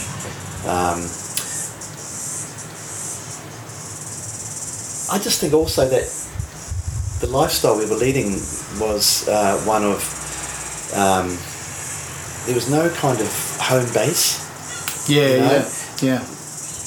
We were just travelling open-endedly. Suitcase. Yeah, we didn't have anything. We didn't have, you know what I mean? I've often thought it's funny how so many people think of New Zealand, Split Enz as this very crucial, most important New Zealand band, but for the duration of the band's first full run, you're largely transient. You know, there is those first few formation years in New Zealand, but post Mental Notes, you spend a lot of time in Aussie. You're in America on and off. You're in England. A lot of touring. You know, a lot of on the road a lot, and even making countries your home for a while. Yeah, that's right. Yeah, we did. And I still haven't got an explanation for it as to why it afflicted all of us in that way, but it hasn't afflicted me since then, and I sort of have to wonder, it's something to do with the lifestyle, but I can't quite get my head around it because of the feeling that you have. It's a really big thing for the band generally. You know, it's gone through pervaded the whole band really. So Tim puts out a solo record while the band's still going. I mean, Fraction Too Much Friction, was that demoed as a Split Enz song at one point? It was a Split Enz reject. Yeah. Along with a lot of Tim's songs. Tim would come to, because he was so prolific. He was so prolific, he'd come along with so many songs, and if we'd just play them through as he wrote them, and it didn't gel straight away, and we didn't get enthusiastic straight away, well, he'd just toss it, or it didn't feel good to him, he'd just toss it away, or we would toss it away. And I'm pretty sure that we tried recording Fraction, and it was just not very good compared to the final version, or the definitive version he did with that Sydney band, you know. Richard T on piano.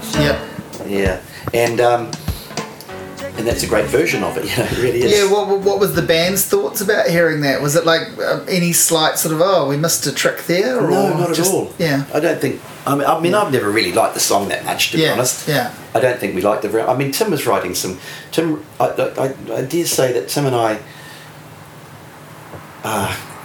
he was always very aware of singles and what was commercial. I was always kind of always looking for things that were a little bit more introspective, I suppose, music that was a bit more odd, a bit more quirky, I suppose. Horrible word, that word quirky, but music that was darker, perhaps.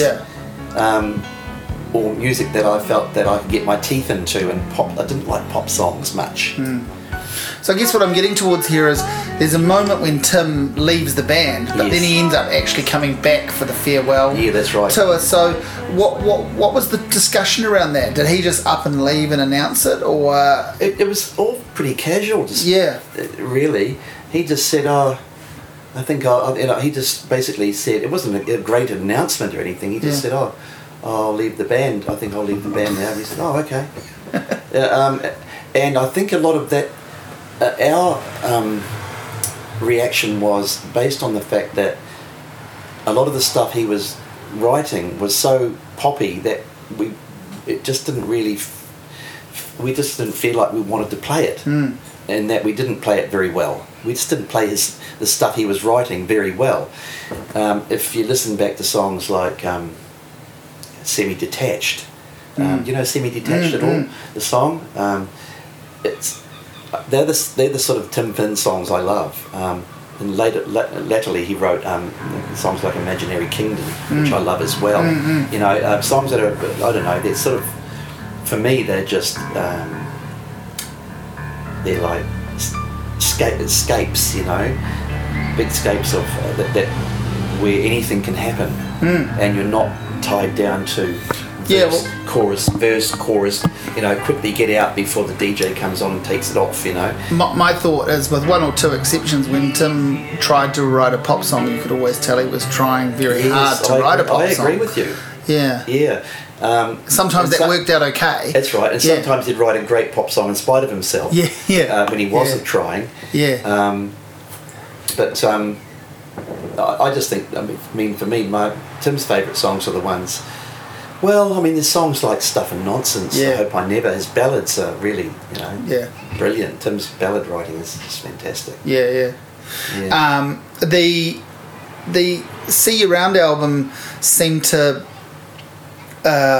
cop some flack for a while as being deservedly. You think really? You think so? Well, you think it was a bit of a phone-in? It was a bit of a patch-up job. Yeah. You know, I've warmed to it just recently. I've thought only just recently. I've thought it's been a little unfairly maligned. Okay. Like, I reckon there's, you know, obviously there's I Walk Away as a strong song, but I feel like there's 3 or 4 quite strong songs on there. There are all Neil ones. I actually quite like Dr. Love.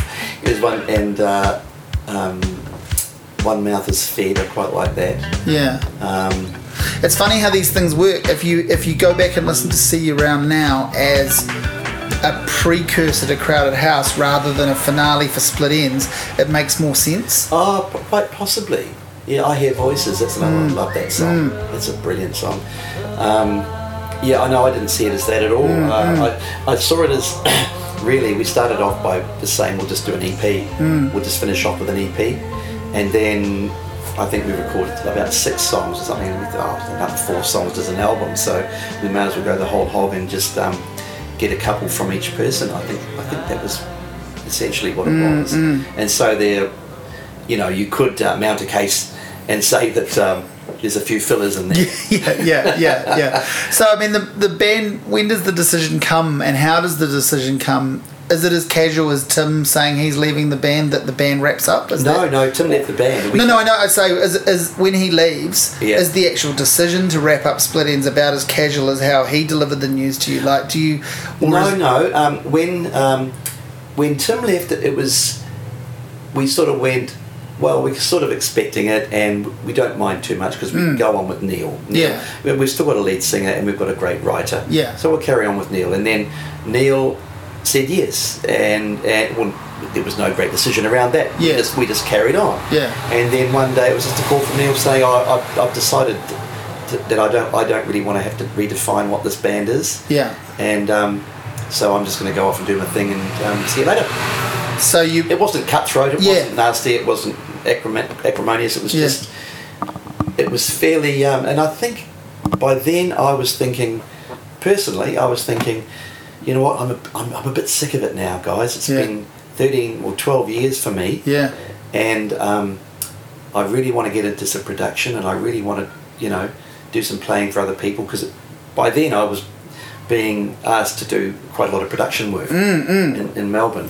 So I just thought, I quite like this. I quite like doing production and not being out on the road and not travelling. So Tim comes back for one final. You decide to do the Enz with a bang. Yeah, we decided to do that wash-up tour. Yeah, which is I think quite a milestone. Absolutely. You know, and not just the band's life, but for New Zealand, and it really signifies a big happening, a moment. You know. Yeah, I think they were the best recordings and some of the best performances we've ever done. Luckily, they were recorded. Yeah. And I've mixed them on the first of all. I mixed them on the Extravaganza record. No, was it? No. Anniversary. It was called. Anniversary. And then I remixed them for Extravaganza, and they're just great performances. They really are. Yeah. And Tim's just flying. Yeah. Yeah. Yeah, it was a very much a victory lap. Yeah, I thought so. Yeah. And so what happens in the, you know, after that, in and after that wash up, what happens? Obviously we know Neil is already stockpiling songs that go off to become Crowded House, and Tim's got songs, and so he's already done a solo album, and shortly after he does another. You say you're getting calls to do stuff and you're wanting to pursue that. What happens for you directly after Split Enz ends? What do you? Oh, I just carried on like nothing had happened. I felt sad about it. You know, I realised after several weeks that it was a sad event. It was a milestone event in my life, that Split Enz was no more and it would never be again. Yeah. And that we probably wouldn't even see much of each other. You know, Noel and I remained really close, quite close friends. Didn't see much of Tim, or Neil, but I. Oh, hang on. Of course, I was at Crowded House for a while, wasn't I? Sorry, forgot about that. Yeah. No.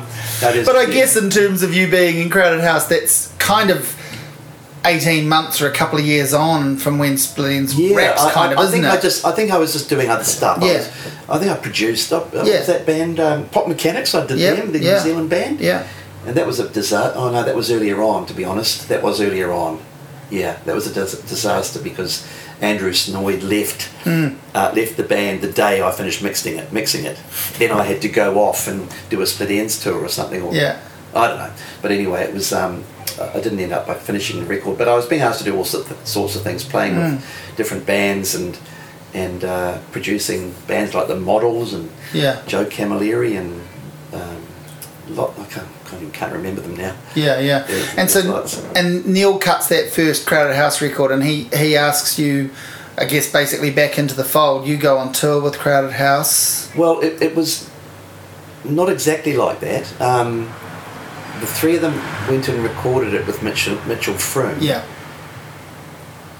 And then they had to go and play live, tour to support the record. And they got a keyboard player in, a girl, Jill Civil. This popped back in. And didn't work out with her for some reason. So they got somebody else, Mike Gubb. God, they're all coming back. And that didn't work out. And then so Neil called me from somewhere. And I think it was part way through the tour, I think. Yeah. Help. so I just, packed up and went on tour with them. And it was really, by that stage, it was really starting to fire. The record was really starting to take off. And Capitol Records, the guy who ran Capitol Records, came up to me after one of the shows. It was directly after the show, and he said, "So Eddie, are you going to join the band or not?" And I said, "Well, I love playing with these guys, but I've got other things I'm doing, And he said, "Well, how big of a truck do you want? How big of a truckload do you want?" He said to me.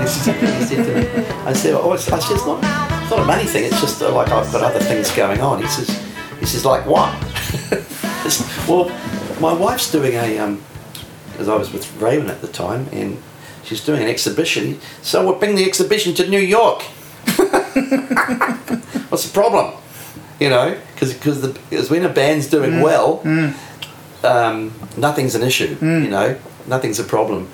And so they were really keen. This was Capitol, really keen for me to stay in the band. But I just sort of felt like I felt like whether I was in the band or not, it was Neil's band. It wasn't a band. Yeah, I was going to say you're a sideman in this band, essentially. I was a sideman, and I wanted to stay a sideman. Right. I didn't want to be a sideman, but think I was in a band. Yeah. Because that's honestly, that's not putting shit on Neil. But it was Neil's band all the way through. Everything Neil's done since Split Enz has been Neil's thing. Yeah. And if if he wants to do a collaboration with me, great, but it's got to be a proper one. Yeah. Not a pretend one. Yeah. And but that won't happen for that reason. Yeah. And with Crowded House, that's how I felt. I just sort of felt like if I was going to be in the band, I would love to contribute to the band. I love best band. I felt that Crowded House was the best band I'd ever played with. Right. Yeah. And they've got such through that first decade of their proper run, no one has a bad word to say about Crowded House as a live band. Yeah. They just have a fearsome reputation. I just loved it. And I felt like I was almost cut out to be in that band, but I actually didn't want to be in a band if it was not going to be a proper band, and that's sort of what I felt about it without feeling, I'm not putting shit on anybody at all. I just want, I only ever want to work in a collaborative sense, in a true collaborative sense. And were you aware of, I know you're aware of them because you do the, the Ricky and Pete soundtrack which has got a lot of Phil's stuff on it, and it's also got Schnell Fenster. But what were your thoughts around Schnell Fenster? Because obviously that's kind of one half of Split Enz. Well, I formed a band, eh? Yeah. Well, I formed it with Phil. I asked Phil to come and see me. Yeah. And we went off and we became friends. Yeah. And again, so this is a reconnection. We reconnected, and I thought, this is going to be great. Phil seems to have really turned a corner, and he's a different person. We're all different, obviously. We've all grown up a lot, and perhaps it's not going to be like it used to be now. Yeah. And so we started writing stuff that we asked Noel and Nigel to join the band, and we asked Michael Nelson too to join. That's right. And we started jamming, and we wrote all these songs really, really quickly. A lot of them were Phil's songs. Well, some were Phil's, and some were just were mine, and some were jams that the band jammed up and wrote all this stuff. And then we thought we'd do some proper demos. And so we went into the studio to demo them up, and we did all the music really quickly, and then it came time for Phil to do the vocals, and that's when I realised nothing had changed at all. Right. Nothing. Phil sort of cracked up under pressure, really. I mean, I was feeling for him, I tell you, but he couldn't do it. He could not sing, and it didn't matter what I said, how I tried to persuade him to cajole him, give him drinks, give him joints, give him whatever. He wouldn't sing those songs. That went on for pretty much a whole afternoon and a night time. And by the end of it, I was frazzled, and he was in tears. And I said, we just looked at each other, and I said, I guess it's me or you, Phil. And at that point, I jumped ship. Because I just sort of realised that I like to get things done, you know. That's what I was getting to. It's too hard for Phil to do stuff. Yeah. You know, I think he can do stuff at home by himself, but there's no pressure. There's no professional pressure. There's nobody's expectations. There's nobody, you know, hanging on him to finish stuff. Yeah. So he just does it, and he does it really quickly. Yeah. And it's great. I love the stuff he does at home by himself. But working with him in a professional manner, in a way where you start on a day and you've got a period of time and you finish it, you know. Yeah. That's kind of how I like to work. Yeah. And it seems a bit sort of cold and cutthroat, but it isn't. For me, I just like to get stuff done. But what was it? You know, do you just cut your losses and go, okay, well, let's find that band exists? Because as I say, it's still, that's what I was getting towards, is it's kind of still half of a version of Split Enz. You mean when I cut loose? Yeah, of Schnell. I just felt like I couldn't do anything about it. So I hadn't formed an emotional alliance with it at that point, you know. I was just hoping it was going to be good. I was hoping. And what did you think of it? Did you listen to the records? I loved it. Yeah. I thought Schnell Fenster was brilliant, and I still do. There's a lot of shortcuts. Got a lot of shortcomings. I don't like drum boxy sort of stuff. Yeah. Feels some of it, but I'm just it's of the era though. In a way, I just think it's great. Yeah. Sound of Trees. I think Sound of Trees really stacks up still. Yeah. You know, I think it's. No, I do like it. I like it. It's really appealing, and it's really catchy as well. Yeah. It's a real pop album. It is, but it's very bent. Yeah, well, it's like this is. I'm sure I'm not alone in this, but my simplistic read on it is it's quite cool hearing. Crowded House obviously has one of the Split Enz drummers in it with Paul Hester, so Crowded House forms and goes off and does one thing. Schnell Fenster forms with 3 Split Enz members and kind of goes in a different direction, and they're both versions of what might have happened to Split Enz if they'd kept playing. In a way. Yeah. You know, the aspects of the... Well... If Judgy had stayed in Split Enz, for instance... Yeah. We could have gone that way. Yeah. But it was just never going to happen. This is what's funny about Phil, is that he disappears, he has his little run with the Swingers, he gives up, he puts a solo album out, gives up music altogether, basically, and then when he starts again, Schnell Fenster is what might have been a Split Enz or half of a Split Enz record if he'd stayed in the band the whole time. It's in that weird way that, and you know, I was thinking about it, his career as a series of little sprints, little bursts. You know, well, that's as much as he can sustain. That's right. Yeah. You know, he can sustain it because he can do the. We were talking about Tim before. How Tim's when he's on stage. I mean, Tim's not a natural showman. He's adopted a persona. Yeah. And it's a great. It works really well. It works brilliantly. Yeah. And I don't think Judsy's ever managed to sort of I've never done it either. You know, I can't imagine what it would be like. I wouldn't be a front person for quids, you know. I just, I think it's the hardest job in the world, and when I come across a front man who's there's a major difference between a front person and a great singer. You know, in my other band, we've had that quandary. We've had a lot of great singers come along who are just hopeless on stage, and you know, in terms of being the interface between the crowd and the music. Yeah. You know, in terms of somehow involving the crowd, and there's a huge difference between being a great singer and a great front person, and I think that Phil, when he's got another front person and he can kind of skulk off and kind of hide behind some other persona that isn't the main persona, he can function in that way. But as the main person in a band, as the main front person, I think he struggles in his own mind. He doesn't need to struggle, but he does. Yeah. So around this time, a pretty significant thing to mention is around this time of Crowded House's album coming out and pre-Schnellfenster, and I've seen the photo in your house. There's a photo of you in between Paul McCartney and Phil Collins, and that's because you play on a Paul McCartney record that Phil Collins also plays on. It's not thought of fondly in Paul McCartney's catalogue. That doesn't mean it's at all your fault. And actually it's one of those records, the record is pressed to play, it's one of those records that's starting to get a little bit of reconsideration amongst some McCartney fans, because a bit like a record like See You Round, it's been probably written off, and then people have gone back to it and gone, hang on, pull this song out, there's 3 or 4...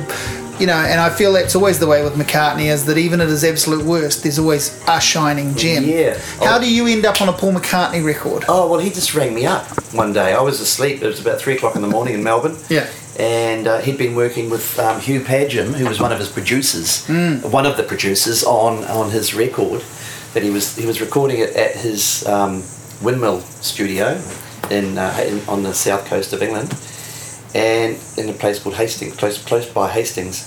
And he just rang up and just said, "Hey, Sport," you know, he just goes, "I'm looking for a keyboard player, you know, of one." And he was just funny right from the get-go.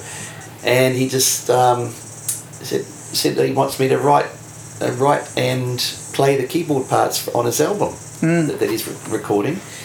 And could I get over there next week? And I did. And the band was me, him, Phil Collins, Pete Townsend on guitar, and Eric Stewart on piano. Playing piano. I was just playing keyboards at that time. Yeah, because Eric Stewart co-wrote a lot of the material. I think. Had a real hand in some of the songs. It was an amazing experience, and a great band, and they were really, really, really good musicians. Seriously good musicians. Paul hated playing it. Paul mainly liked playing the drums and piano. But didn't like doing bass overdubs. Couldn't stand it. There was never any bass on anything right till the very end of the record, and he did all his bass overdubs at once. It's weird, eh? Are you the only? I mean, I know. Way after this, Neil Finn can boast to being on stage with Paul at some point, but are you the only New Zealander that's been on I would say significantly on a Paul McCartney record? I don't know. Surely. I would say so. Yeah. There you go. That's pretty something, isn't it? I need an award for that. Yeah. Did you hear the album and think anything of it, or? Well, I didn't like it much, to be honest, but you know, the funny thing was I was playing with Crowded House at the time, and I took Paul a cassette of Neil's songs. I took over Message to My Girl and maybe One Step Ahead or something, plus World Where You Live, Don't Dream It's Over, and another one. I took over the 6 songs and gave them to Paul and said, this, because he, you know, in our conversations he was asking me what I did and who I was playing with. And because he remembers the band from when we recorded first at Air Studios. He came up once, and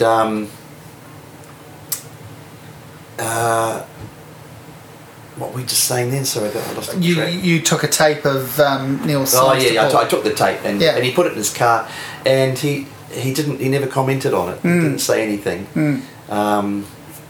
But of course, I've been playing those songs, and those songs, when Neil's at his best, he's as good as Paul McCartney. Yeah, I think so. He's got it's the melodic sense second to none, and his lyrics are great. Well, I was going to say, and he learned a lot of it from Paul McCartney. Absolutely. It's an absolute return to the source. Like an angel. He's got a beautiful voice. He can play beautifully, and all of that sort of thing. I think writers, I think when McCartney was doing that album, it was one of those lean periods in his life. I mean, maybe he didn't have much to write about. I don't know. But I didn't think the album was much chopped. Not many people do. Because I was comparing that album to this new Crowded House album, which had life. Had so much life and great songs, you know. Yeah, it's funny, isn't it? Yeah. But it was an incredibly flattering thing to have done. Carlos Salomar on guitar as well. Yeah. He was there. He was flatting with me at the time. Wow. Yeah, and what's his name? Hugh Cornwell. Oh yeah. Yeah, we went out night clubbing often while I was there. Wow. Yeah. Wow. So then what happens into the 90s? I mean, you put out this record, Horse.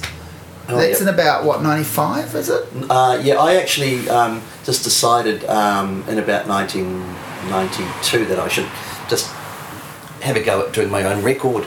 Yeah. And so I did it all by myself in Melbourne, when I was still living in Melbourne.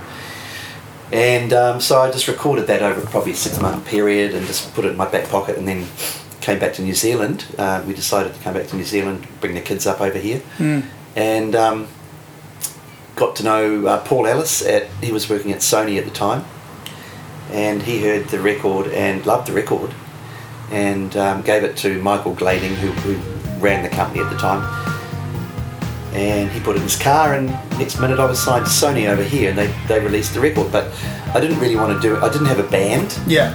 And I didn't have a vehicle to play it live, so I said I'll just slip it out, put it on the shelves, and if anybody wants to know about what I'm doing, they'll find that. And that's pretty much what happened.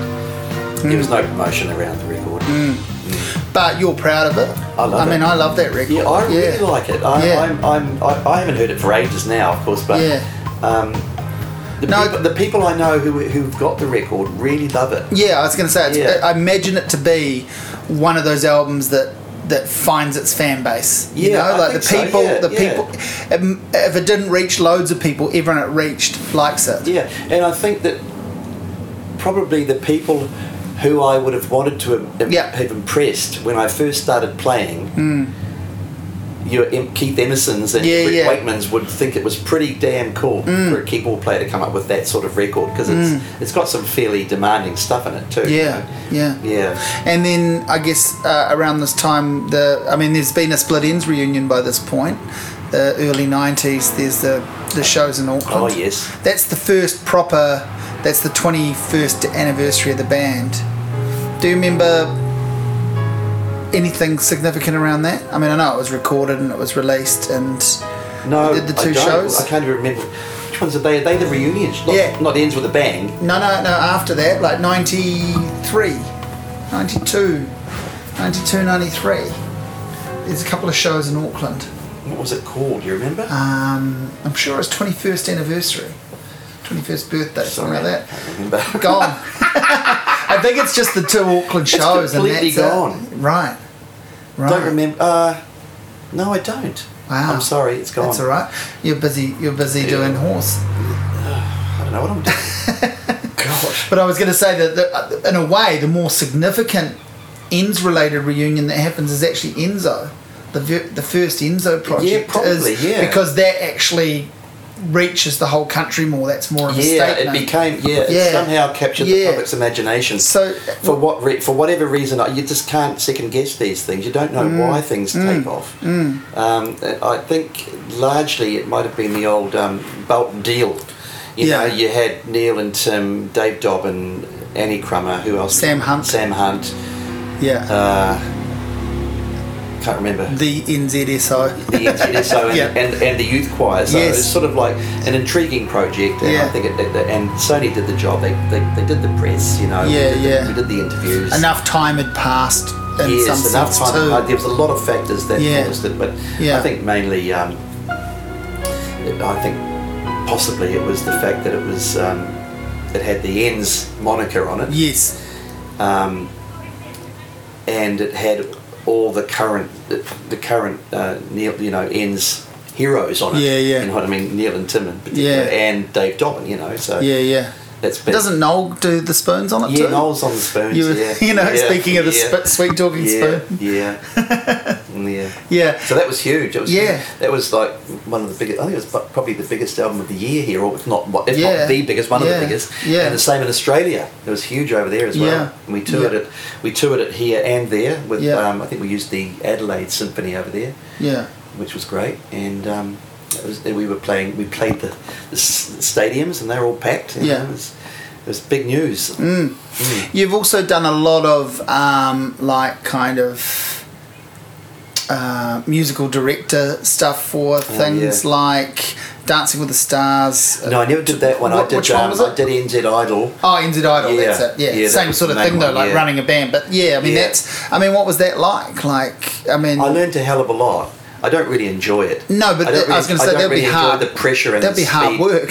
It is really hard work, but I did learn a lot about, because not being a reader and not being a what's the word? I haven't sort of traversed the kind of path of being a musician, gone through university and done the courses and so forth, and learned how to play an instrument properly. So everything I've done has been fairly piecemeal and been picked up. I picked it up bit by bit over the years, and so there've been huge gaps in my knowledge about stuff, about pop music even, and things like harmony and counterpoint and keys and transpositions and things like that. And so when I did New Zealand Idol, that taught me a hell of a lot, because you were constantly having to do transpositions and things on the fly, having to you're having to being the musical director, having to deal with different personalities as well, lots of different egos, different agendas, and dealing with the production team over here who wanted to make good TV. That's all they want is good TV. So they want people to cry, and they want anger, and they want emotion. And then you're trying to deal with these kids, and they are kids who are got good voices, most of them. Otherwise they wouldn't be there, but may not have a creative clue in their body, and sort of placing them with the right song and advising them not to go with that song, even though it is, they might like it. Kind of traversing that sort of, it's like a psychological minefield of both being a businessman and a musician or an artist. I guess you're biting your tongue in a way, because there's a lot of that. Neil and Tim and Phil are three very different, hugely creative forces as songwriters and singers, and you've worked with them and grown up with them, and then you're talking about these people that come to it with not an ounce of their creativity. No. Well, some of them may have, but that's not what the show's about. But that's not even if they have, that's right. You're not going to see it there. You're not going to see it. I'm not trying to badmouth them either. No, they're not interested in that. They're just interested in providing fodder for the masses, really. And at the same time, as you say, balancing that thing of a paycheck is handy. So, like for you, you've got to have it. You often get defined by the last big thing you did. I don't even know what people see me as these days. Probably nothing. Like as in what's it? I mean, Split Enz is the thing I'm known mostly for.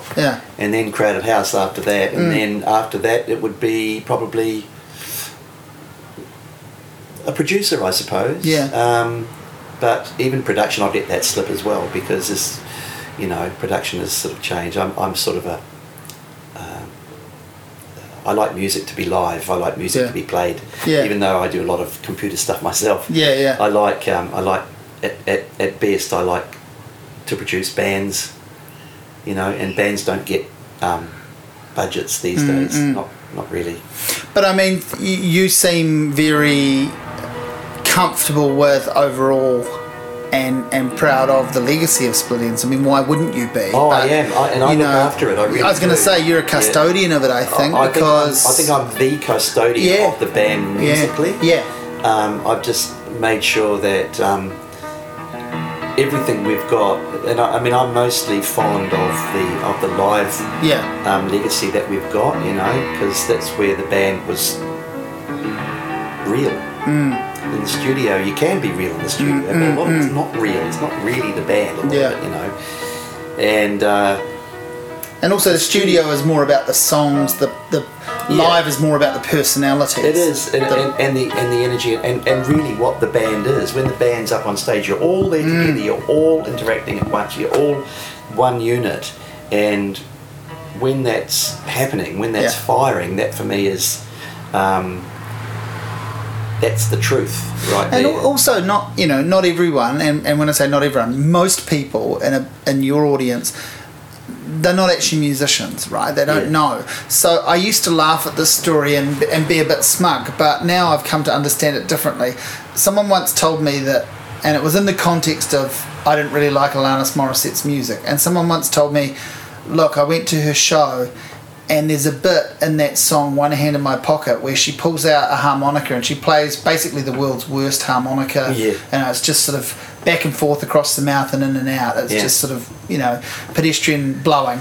And she said the person next to her said, oh, is that what makes that noise? Now, I used to laugh at that and think, oh, fuck. But actually, how exciting for people to see what goes into a song. So what I'm trying to say is, Split Enz made these amazing songs, and there would be people listening to them going, I don't know what that instrument is.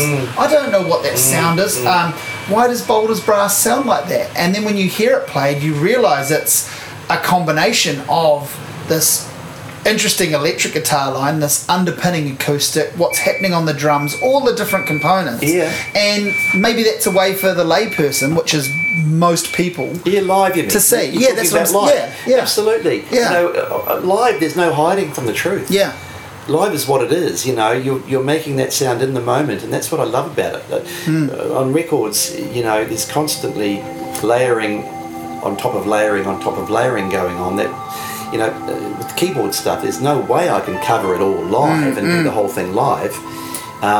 But sometimes I can, and sometimes I can fudge it. Sometimes I can play, I've only got two hands. And Split Enz was never the sort of band to ever use samples, or should I say, ever use backing tracks. Or a computer, or any other people in the wings or under the stage playing other instruments. Every bit of sound that was made by Split Enz was made by the guys on stage, and so that for me is what the band is, the truth of the band, the quintessential band, and that's why I feel so protective of the live tapes. Do you think there'll be, and I don't want to make you sound like you're sitting around waiting or hopeful for this, do you think there'll be any sort of other Split Enz reunion? No, I don't think so. I can't see it. I feel like there's... I don't really want to be honest. I don't mind doing little things with the guys. I don't mind playing with Tim every now and then, or doing something with Tim and Noel maybe. But I just feel that I would feel like I'm in a covers band again, which is what it's pretty much what it's like. You're getting up and playing covers of your own songs, and unless it was markedly different, And all the sort of milestones and moments have kind of passed now, really, in terms of it reaching the people that really wanted to have it happen, audience-wise. I think quite possibly, and I think if there was ever to be some kind of get together again, I'd want it to be informal. Even if it was live, in front of people, I would want it to be acoustic. I'd want to play piano. That's all I'd want to play. I'd want to play piano, and I want to do the songs in a completely different way. And I think that if we ever did it, that's probably what it would have to be. I wouldn't want to get up and play those songs. And I think we played them the best in 92, 93, whatever it was. On the their last tour, was it? Yeah, well, there was Ends with a Bang. Yeah. I think Ends with a Bang was the best, and I think that the 2006-2008 tour was really good too. Yeah, that was great. And I think that should be, let it be at that, you know. Otherwise, what you're getting towards, which is starting to make me think it needs to happen, is, I guess, like the acoustic Split Enz, it would be the 50th anniversary. Well, I think the 40th is just about gone, isn't it? Yeah. No, that's been and gone. So let's work towards a 50th anniversary.